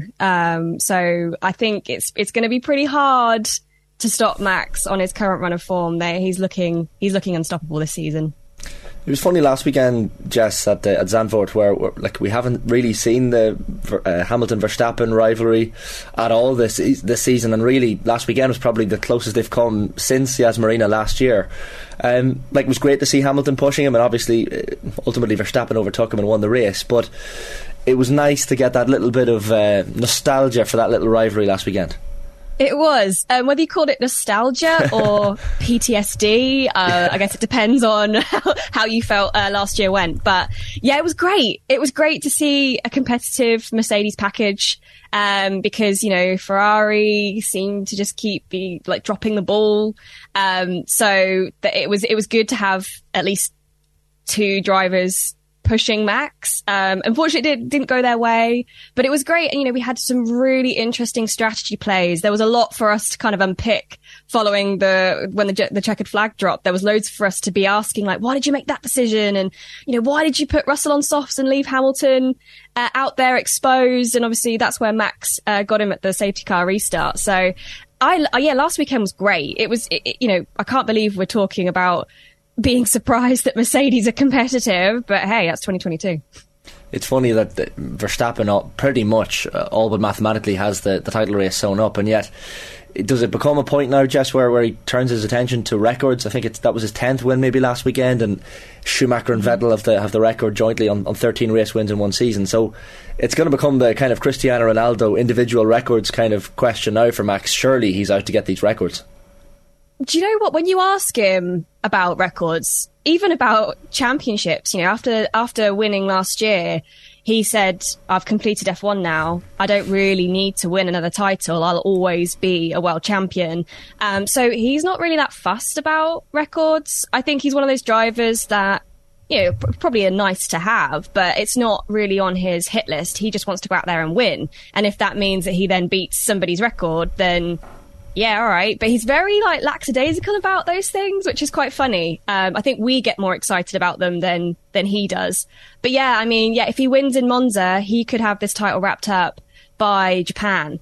So that's another 2 races time. So yeah, it's kind of, especially after how close last season was, a bit disappointing that we could have the title wrapped up and not really anything to get excited about anymore than maybe the constructors. But for people watching, it's the drivers is the more important championship. So it's a bit of a shame, but it just goes to show how right Max and Red Bull have had it this year, and they will be, especially again dependent on how you saw last season play out, this season they will be undoubtedly very deserving champions. It's a very important point to make that, most people are very into the Drivers' Championship as opposed to the Constructors, and yet obviously the teams really value that. But to that crossover appeal that we've talked about consistently over the last 18 months, where the casual fan is now tuning in, you don't want these processions where we know in advance who's going to win the big prize at the end. So I guess a lot of the conversation at the moment is about next year and making sure that there is going to be a proper competition for the Drivers' Championship. What's your feeling about what next year will actually look like on the basis of what we're seeing at the moment? I think, we had such a massive regulation change at the start of the season. And if you look back through the history books, which for casual fans, new fans, I would definitely say go and do, because you learn a lot. But we usually get this sense where one team ordinarily will just nail it, and they will have a very, very strong season that can often be as runaway as it has been this year. With Mercedes, we had it for multiple seasons. Now, I'm not sure that's going to happen next year. At least the optimist in me doesn't think that maybe is going to be. We're not going into another period of one team dominant. I think we are still going to be having higher competitiveness, because for all of Ferrari's maybe blunders this season, they have a very strong car. So if they can learn from this season, tidy up a little bit the internal problems that they've had going on, that maybe they're not as on it as Red Bull are in terms of in race moments. We could be having, they could be coming back stronger for sure. And Mercedes, you cannot say that they won't have the investment and the wherewithal to go away and go, right, we got the beginning of the season completely wrong. How do we come back and make sure that doesn't happen? They're pretty confident that they know what is wrong, and over the winter break they'd be able to fix it. So if we've got 3 teams in it next year, properly in it, 6 drivers properly in it, then that's a recipe for greatness. So I'm almost like, I'm going to let this season lie just because of what a massive change it was, and for everybody to have come out and got it right. I don't think that's ever happened when we've had a regulation change. So let's leave 2022 as for what it was and for what it is, and definitely get excited about next season. Just on Ferrari, Jess, that you mentioned there, promised so much at the start of the season. I think they won 2 of the first 3 races, and you're thinking, right, this is going to be great. Some of their strategy calls have been absolutely ridiculous, and even some of the basic errors in operation, for anyone watching last weekend, I think was it Carlos Sainz's first pit stop where they put 3 wheels on the car, and you're just sitting there watching, pretty sure the car needs 4 wheels. Some little moments like that where Ferrari have just been all at sea. I know, like, this is obviously their home race at Monza this weekend. The pressure goes up more than just a notch. Talk of a new rear wing for them as well to try and maybe catch up to that pace of the Red Bulls, but the pressure is really on them this weekend, Jess. It is, but they're also used to losing in Monza. So, I mean, Charles Leclerc is the most recent Ferrari winner. Back in 2019, I think he won there. It was great for them. It was amazing, but it was the first time that they'd won in, I can't remember how many years, but it'd been a very long time since they'd had. I think Fernando Alonso was the last winner in a Ferrari at Monza. So they're kind of used to it being this. It's called the Cathedral of Motorsport, and it is absolutely probably one of the. I've not been able to go to Zandvoort yet since it's come back, and everybody says what an amazing atmosphere it is there. But Monza I have been to, and it is. The Tifosi are incredibly passionate for Ferrari, and you do feel like if you are not wearing red, you do feel very noticeable. But it's a great place, and I think the passion hasn't waned. At least I hope it won't have done this year, even though I'm sure Tifosi are a bit disappointed just given how promising the start of the season was. But yeah, I mean, pressure's on. It's a big celebration for them. They're celebrating 75 years of Ferrari. They've got a celebration livery. They've brought a bit of the Modena yellow to the car. They'll be wearing yellow race suits. So, they're still celebrating it, even if maybe on track. They definitely don't think that they've got the right package to be super competitive in Monza. It's, such high speed, and they just don't think that they've got the right package to be able to compete with the speed of Red Bull. So, yeah, it's probably going to be one where they turn up. They'll be happy if they end up on the podium. That would be enough, I think, for the Tifosi and for Ferrari, especially given how much they've missed out this season, or the last few races anyway as well. So yeah, I think it will just be one of those ones that I'll be like, it's great, but let's skip it quickly.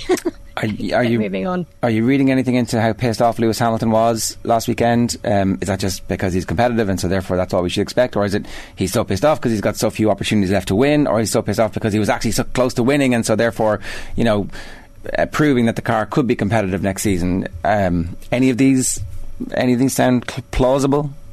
Yeah, I think probably the latter. It was so unexpected. They were pretty confident that they could be competitive in Zandvoort, and before we went into qualifying, we thought, maybe Mercedes are going to have a shoe in at challenging Max at least, and it was really tight for qualifying, but unfortunately Mercedes weren't quite up there. So the fact that they were able to then go really ballsy on strategy and have them at a point where all of a sudden we're like, they could win this now. Like they've nailed this strategically, and then it's F1. So if you get a VSC, a virtual safety car or a safety car thrown at the wrong time for you, all of that hard work just falls away. And that's essentially what happened with Lewis. And I think, Lewis, we were talking about records earlier. He is a driver who has won a race in every season that he's competed in. And 2022 looks like maybe that's going to be the first time he doesn't. So I think it was very emotional. He said, the reason why he was so upset was because he knows how hard every single person in the Mercedes team is working to get the team back up there where it feels like it belongs. And to not be able to deliver on a win for them, I think he took that very hard. He's a very emotional driver. He gets very affected by that. And I think he thought that Mercedes maybe threw it away. But in the heat of the moment, especially when the driver can only see what's going on in front of them, they can't see what's going on elsewhere on track. They only get the information their engineers giving them. I think in the heat of the moment, of course, he was really upset. Of course, he was very, very disappointed. And afterwards, when he spoke, he explained why. He said it was just because it was so disappointing that we were so close. We've been working so hard and we had nothing to show for it. I mean, Russell got P2, which was great. I mean, I thought his own personal strategy calls were spot on. He's really proving to be a very, very formidable driver in all aspects, including calling his own strategies, which is what you want, really. But yeah, I think it's pure disappointment because we don't know when they're going to get another shot. Again, they're probably not going to be very competitive around Monza. So, when is that opportunity going to arise again where they could potentially take a win home? I don't know if that's going to happen. So, yeah, I think it was just super, super disappointment. It's almost hard to believe, Jess, that Daniel Ricciardo won at Monza last year, given all that's happened to him this year. And I know that was McLaren's first win in a decade, I think, almost. And when you look at what's happened this season, even for Ricciardo last week at Zandvoort, I mean, qualifying 10 places behind your teammate bruises the ego somewhat, and then of course finishing, I think, second last of the cars that finished. At the minute, he doesn't have a seat for 2023, Daniel Ricciardo, which will come as a disappointment to all, even neutral Formula 1 fans. Yeah. Is he at the moment now playing for a place on the grid next season? And are there any teams that you think, I know Haas was rumoured at one point, but where do you think he ends up next season? Is he in danger of not being on the grid whatsoever? Yeah, that's $1 million question. I think he genuinely is, multi-million-dollar question when it comes to driver salaries. But more and more, I'm thinking he's going to take a year out and not be on the grid next season, which I know would be a big blow for a lot of people. But the problem is with Daniel, he's moved now. This is his third team in Formula One, and fourth team technically, but if you count Toro Rosso, but obviously that was in the Red Bull family. There's not really many other places that he can go, and he has said he wants to be competitive.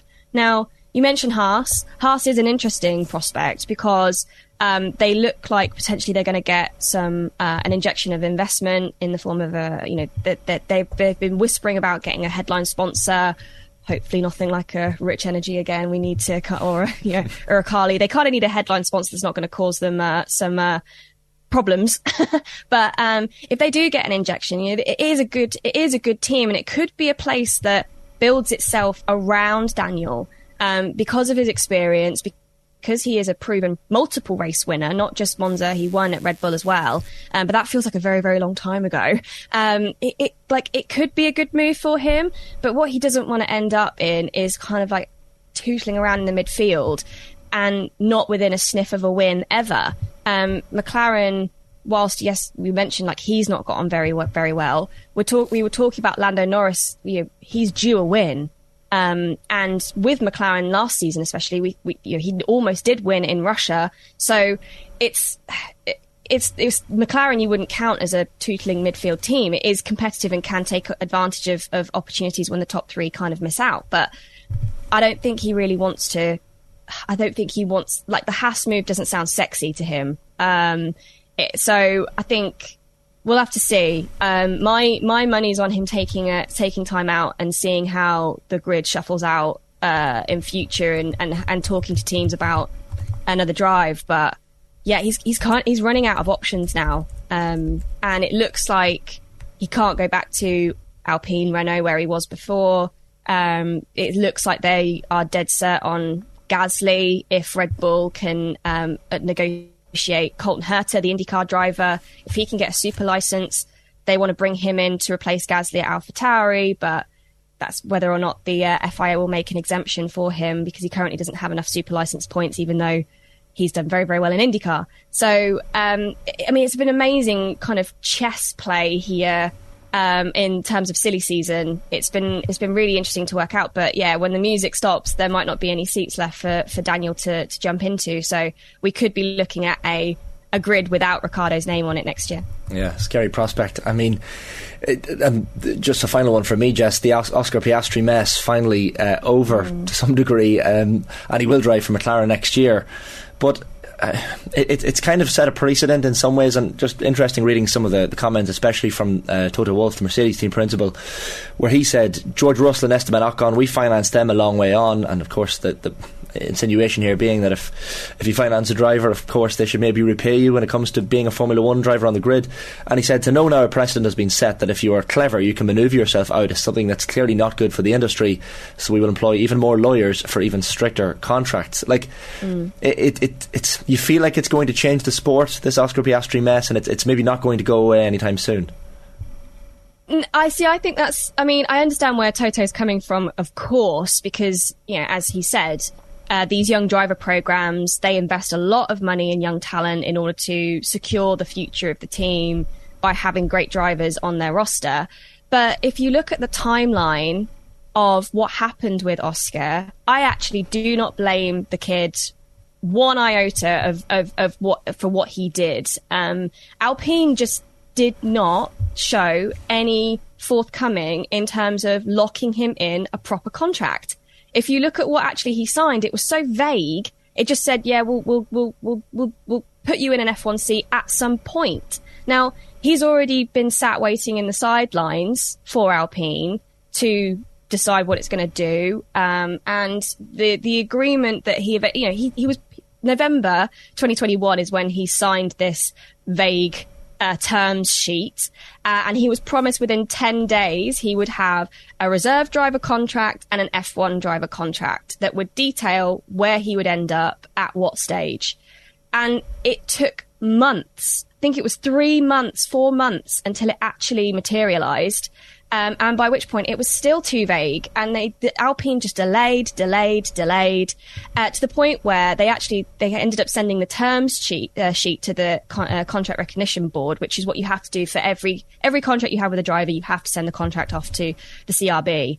And it was just so vague that when it came to eventually talking to McLaren, because by that point they'd been waiting patiently, nothing materializing, and then essentially what they were shown was, you're not going to be racing with Alpine until at least 2025, and we're going to stick you in a Williams. And that's not what Oscar wanted, or that's not what Oscar agreed, and his management team agreed with Alpine. And so what turned out was that he then decided to go and speak to other teams, which I think, I'm not an F1 driver or a F2 driver, but to be left hanging like that by the team that said, it's going to invest in you, it's going to bring you up, it's going to put you in a seat. What is Oscar going to do in the meantime? He's not going to have any bum in seat time, which for a driver is so crucial. So I understand what Toto's saying, and I think having proper contracts, yes, that is the key here to not having something similar happen to another team. But it's kind of all on Alpine, and not doing that properly. So yes, cool, get more lawyers, write better contracts, but also don't expect your junior drivers to sit and wait when they have such a loose contract agreement anyway. So it's been fascinating for sure. I've often said sometimes, even when we talk about stewarding decisions, it sometimes feels a bit more like a court of law than it does, say, a football match where a referee just decides. But yeah, this has really been a courtroom drama. I can't wait for the Netflix coverage of it, because if they've got any kind of background stuff on it, it will be explosive.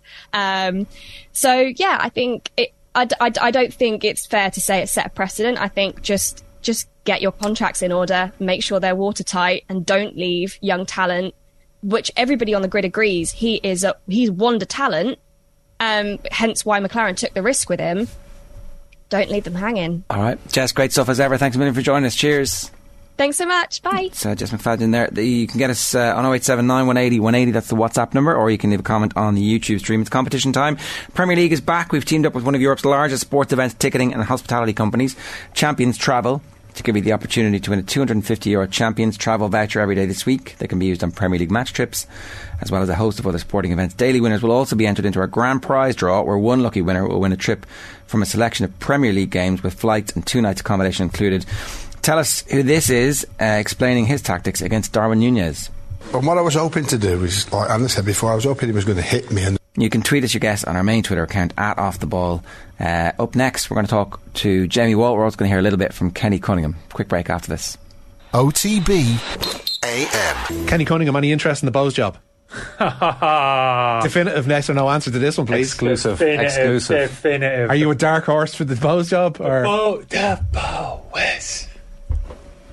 We're on air, Kenny. Oh, sorry. I thought that was an off-air comment. No.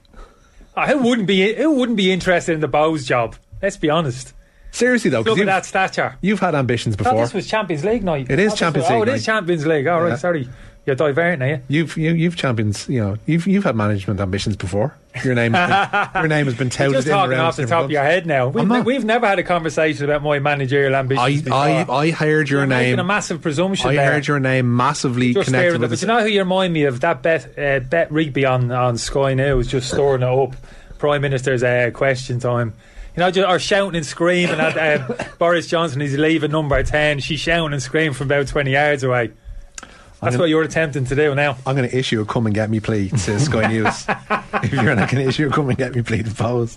Or is it to the electorate? Well, that took a bit of a tangent. Who wouldn't be interested is what I took from it. Up the Bowers. That was the other thing I took, yeah. Well, Kenny and Form.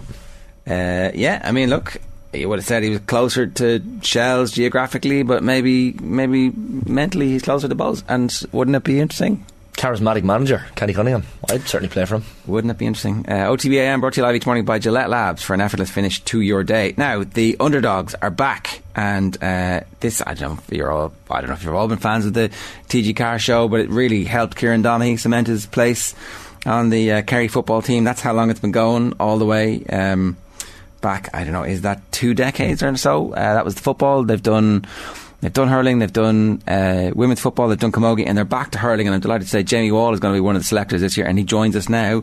Jamie, Conas Tall too. Ma, sure, August too fain. Cuisac ma. Nice. Tommy Biognach Creakin leis an Gaeilge. Biognach sé sin a tá gumsa. August too fain.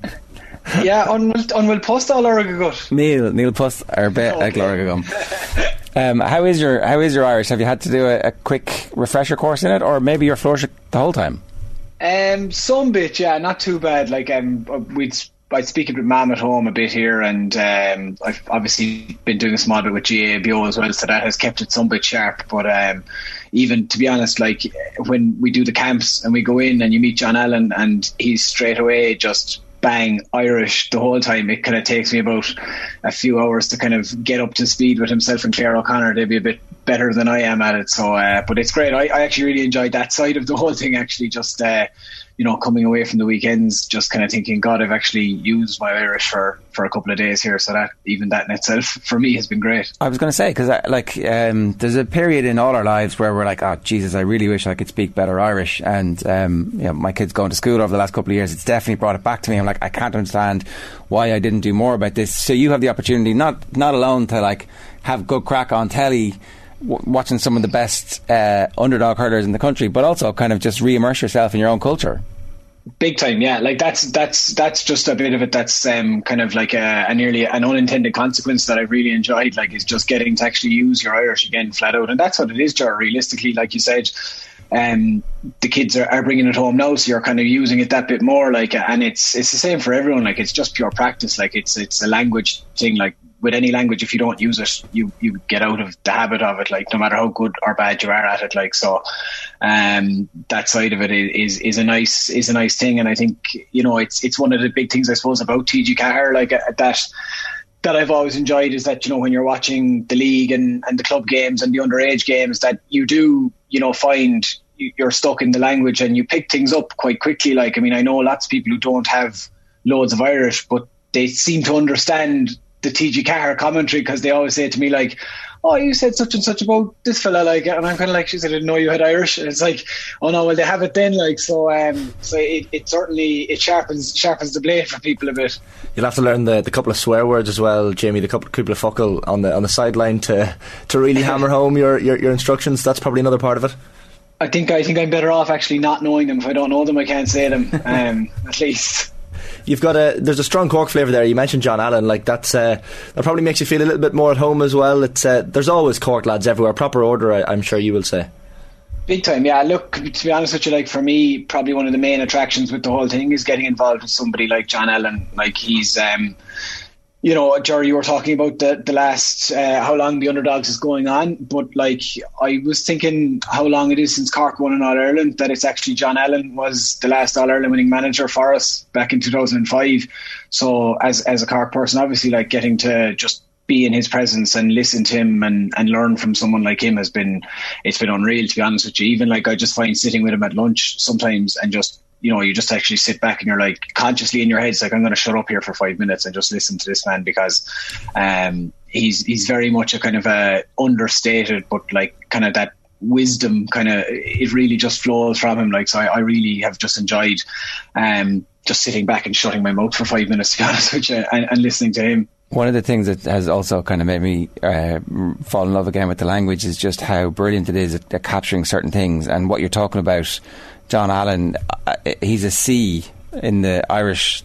Like, that's when you talk about him, I'm kind of, that's what, and I don't know if we have an English word that's the same. That's like wise man, gentle, you know, somebody you would follow, like somebody you need to listen to and suck the knowledge out of. It's too many words, but he's a C. And like, you know, what is that like? Because we need more John Allens in our lives. Well, like for me, like we'll say, even on a personal sense, like, you know, just like, I obviously have my eyes on management and coaching and that whole journey, and it is very much a journey. Like, and you see, like John, who's kind of has kind of gone through the journey, we'll say, and has learned so much in it. Like, and so for me, like, you just, someone like him, you straight away are gravitate towards him. But like, I think it's even just like, he's just very interested in people. I think, like, you know, he's a former principal, like he's massive. It's like, I reckon hurling is his second favourite thing, to be honest with you. Like, it's traditional music is his favourite thing, really. Like, and he talks to Claire and myself about music nearly as much as hurling. Like, and he's interested in old music, new music. I was at Arctic Monkeys last week in Spain, and he was sending me messages for Namunkaha Arctic and asking about this, and sent me a message even saying that their performance at Reading and Leeds was on BBC. Like, and I'm kind of like, how do you know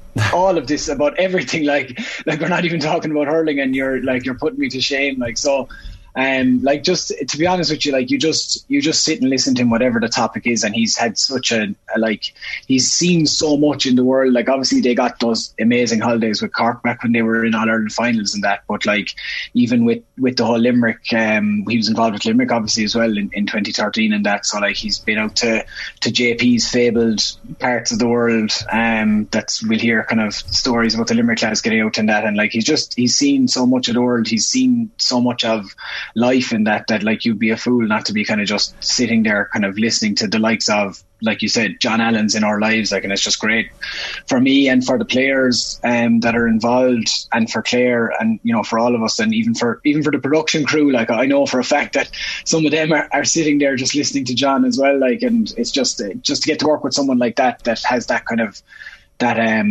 that just worldly experience and kind of knowledge and wisdom, I think, is a better word even than knowledge. Like, it's been great. It's funny, Jimmy, you talk about John being more interested nearly in people, and like we were talking earlier about Graham Potter, the Brighton manager, you know, being interested in emotional intelligence, and probably similar thing as well, people, and having interests outside of your chosen sport.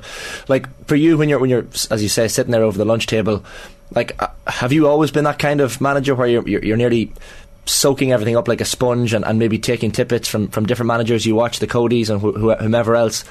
Like, are you one of those kind of learn by listening sort of managers that picks little bits up here and there? I probably hadn't been. It might be one of the big things I've learned in all this, is that I need to be more like that. Probably spent too much time talking and not enough time listening. And it's something that I've just definitely picked up from being in the presence of someone like John, is that sometimes you need to just shut your mouth and open your ears. Like, and it's something that hasn't done me any harm in the last couple of weeks and months. But like, look, like you're talking about the likes of Cody's, like, you know, these guys that are legendary figures. Like, I had the pleasure of meeting Brian once before, and he had a very different kind of aura, but it was similarly kind of almost like you can't stay, like, kind of, you know, like in the Lord of the Rings, like, I know that's back in vogue, like, where you're just staring into the ring, like, you know, you're just drawn to this presence, and like, there's just certain people that draw you to their presence, like, and maybe John Allen is more of a Gandalf figure. I don't know who you actually characterise Cody as, but it's that kind of, you know, people that just draw you in, like, and I think just trying to be trying to be cognizant of that and maybe trying to kind of be a quiet listener at this stage is something that's been pretty good to try and just develop that side of things. But like I said, he's just so good at talking at the right time and then listening as well. Like he's, so like I think that I've learned so much straight away there, like in terms of, even to be honest with you, like not as a hurling manager, like even, if you're just trying to be a person, to be quite honest with you. If you're not from Kilkenny, Brian Cody's clearly Sauron. That's where that one. That was implied. I just didn't want to say. There you go. It's okay. It's okay. We feel comfortable saying these types of things. Okay. But if you're from Kilkenny, obviously he's everything. He's all the rest of it. He's the good one. He's the One Ring. He's the Eagles coming to save you.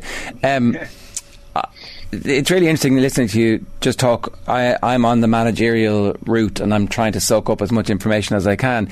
Do you have a time frame in your head for where that goes, or is that the type of thing that actually is just a bad idea from the get-go, because then you put yourself on a clock, and the wrong opportunity at the wrong time might be something that you feel like you have to force yourself into?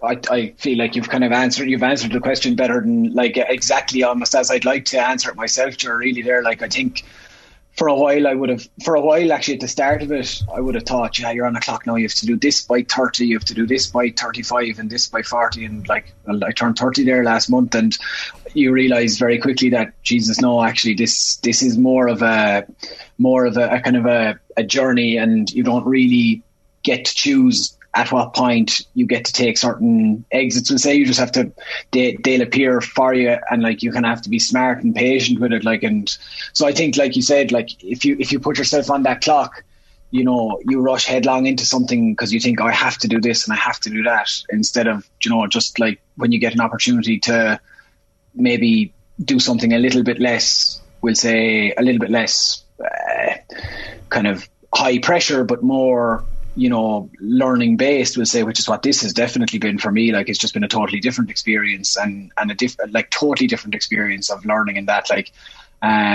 You learn different things about yourself, and some, not all of them, might be perfectly relevant to management. There's no such thing as something that you've learned that's not going to be relevant for you going forward, because you learn skills with all of that. So I think, like you said, putting a clock on it would be foolish. I've actually going into my seventh year, would have been my 8th year, involved in colleges hurling at the moment. This year, which is amazing to me that it's actually so long. Going into my 5th year involved with club stuff, which to me at my age seems like loads. I'm kind of Jesus, that's nearly a third of my life, or it's nearly a sixth of my life. But in the grand scheme of things, it's absolutely no time at all. And there's still loads that you have to, there's loads more John Allens that you have to try and meet and soak things up from. I think putting a clock on it would be silly. To be honest, I think, like you said, it's a case of just take it kind of experience by experience and learn as much as you can. The other thing about coaching and management is that obviously the game evolves really quickly, and I'm very interested in what your desire as a manager is. Do you want to be somebody who has a definitive style of play that actually you think is going to be successful in almost every scenario, or are you pretty desperate to be able to have 5 or 6 different things that you can ask your team to do? It doesn't feel like Pep Guardiola has multiple ways to play, because it feels like he believes that there is the best way to win. And I don't know if Paul Kinnerk feels something similar, or if Paul Kinnerk would actually just skin you in any game in a different way if he thought that was the way to win it.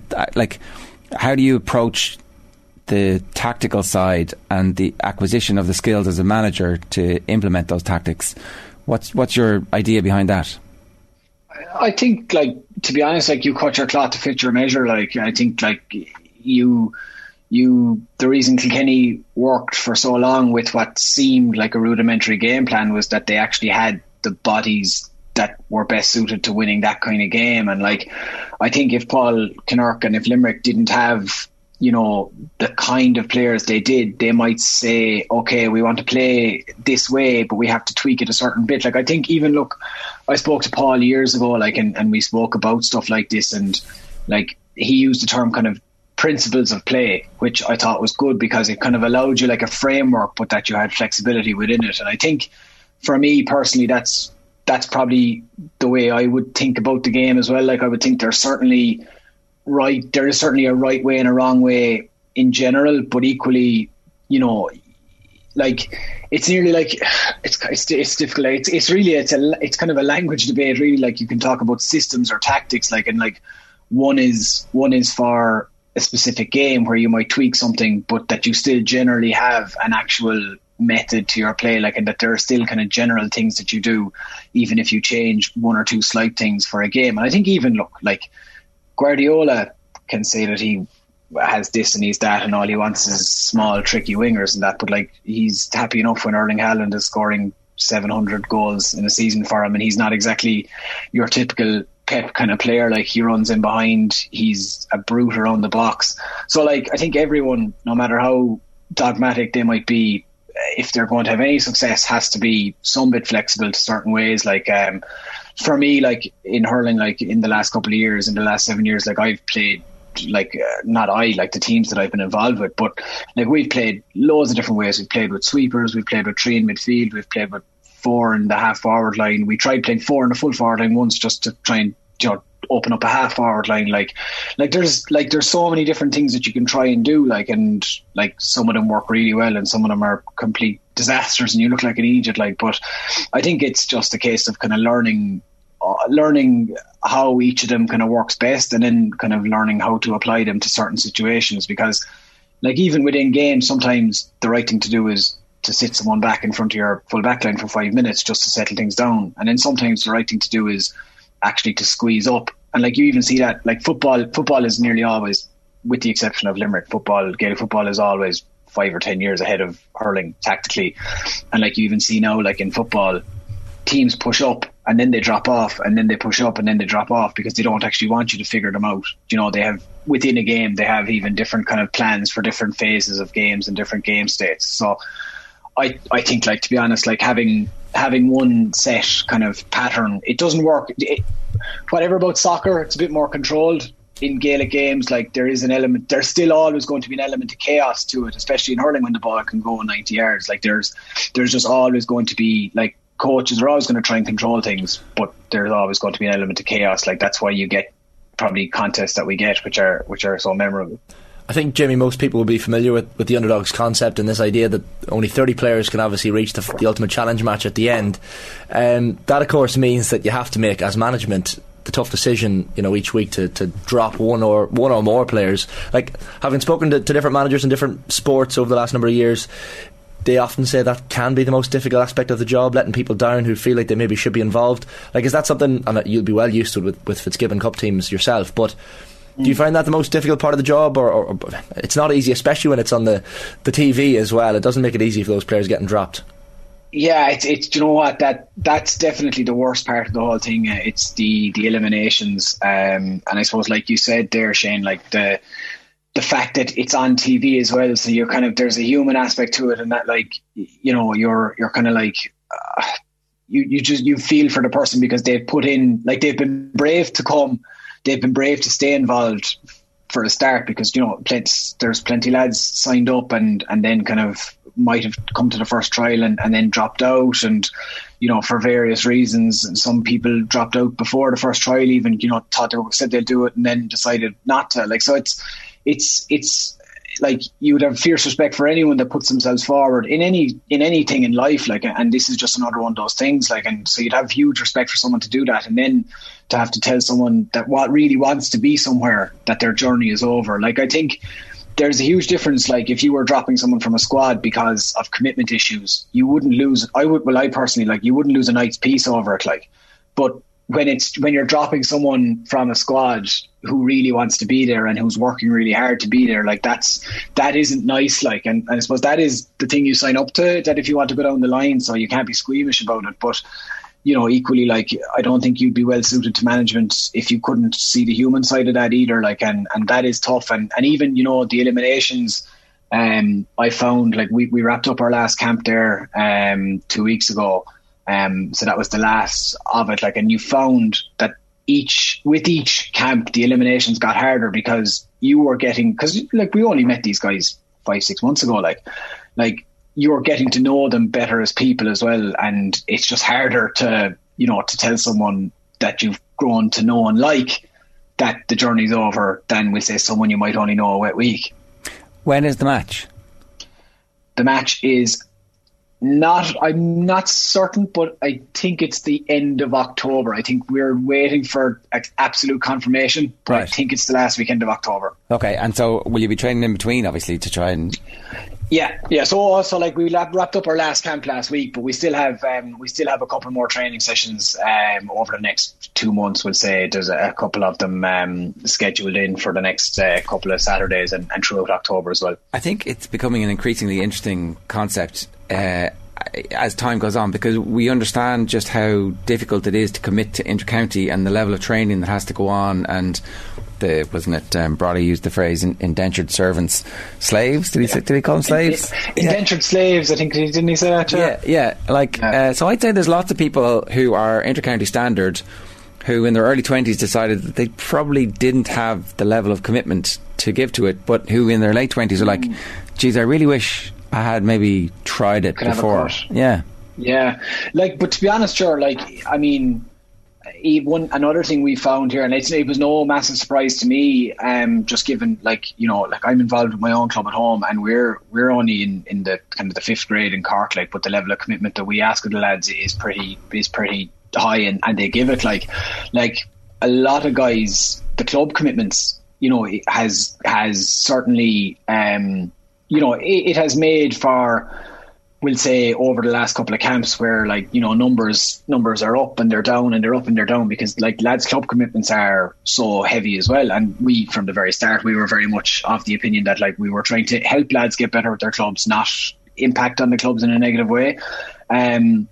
So, like, that this isn't a complaint as such, but just the reality is that at club level now, the commitment of your top players is absolutely huge. Like I don't know, do people realise the club commitment of, we'll say, like, I think people are starting to realise the club commitment of, we'll say, the guys in the very top clubs, we'll say, like, your Kilmacuds and Ballygunners and them, like, that they are operating at a very, very high level.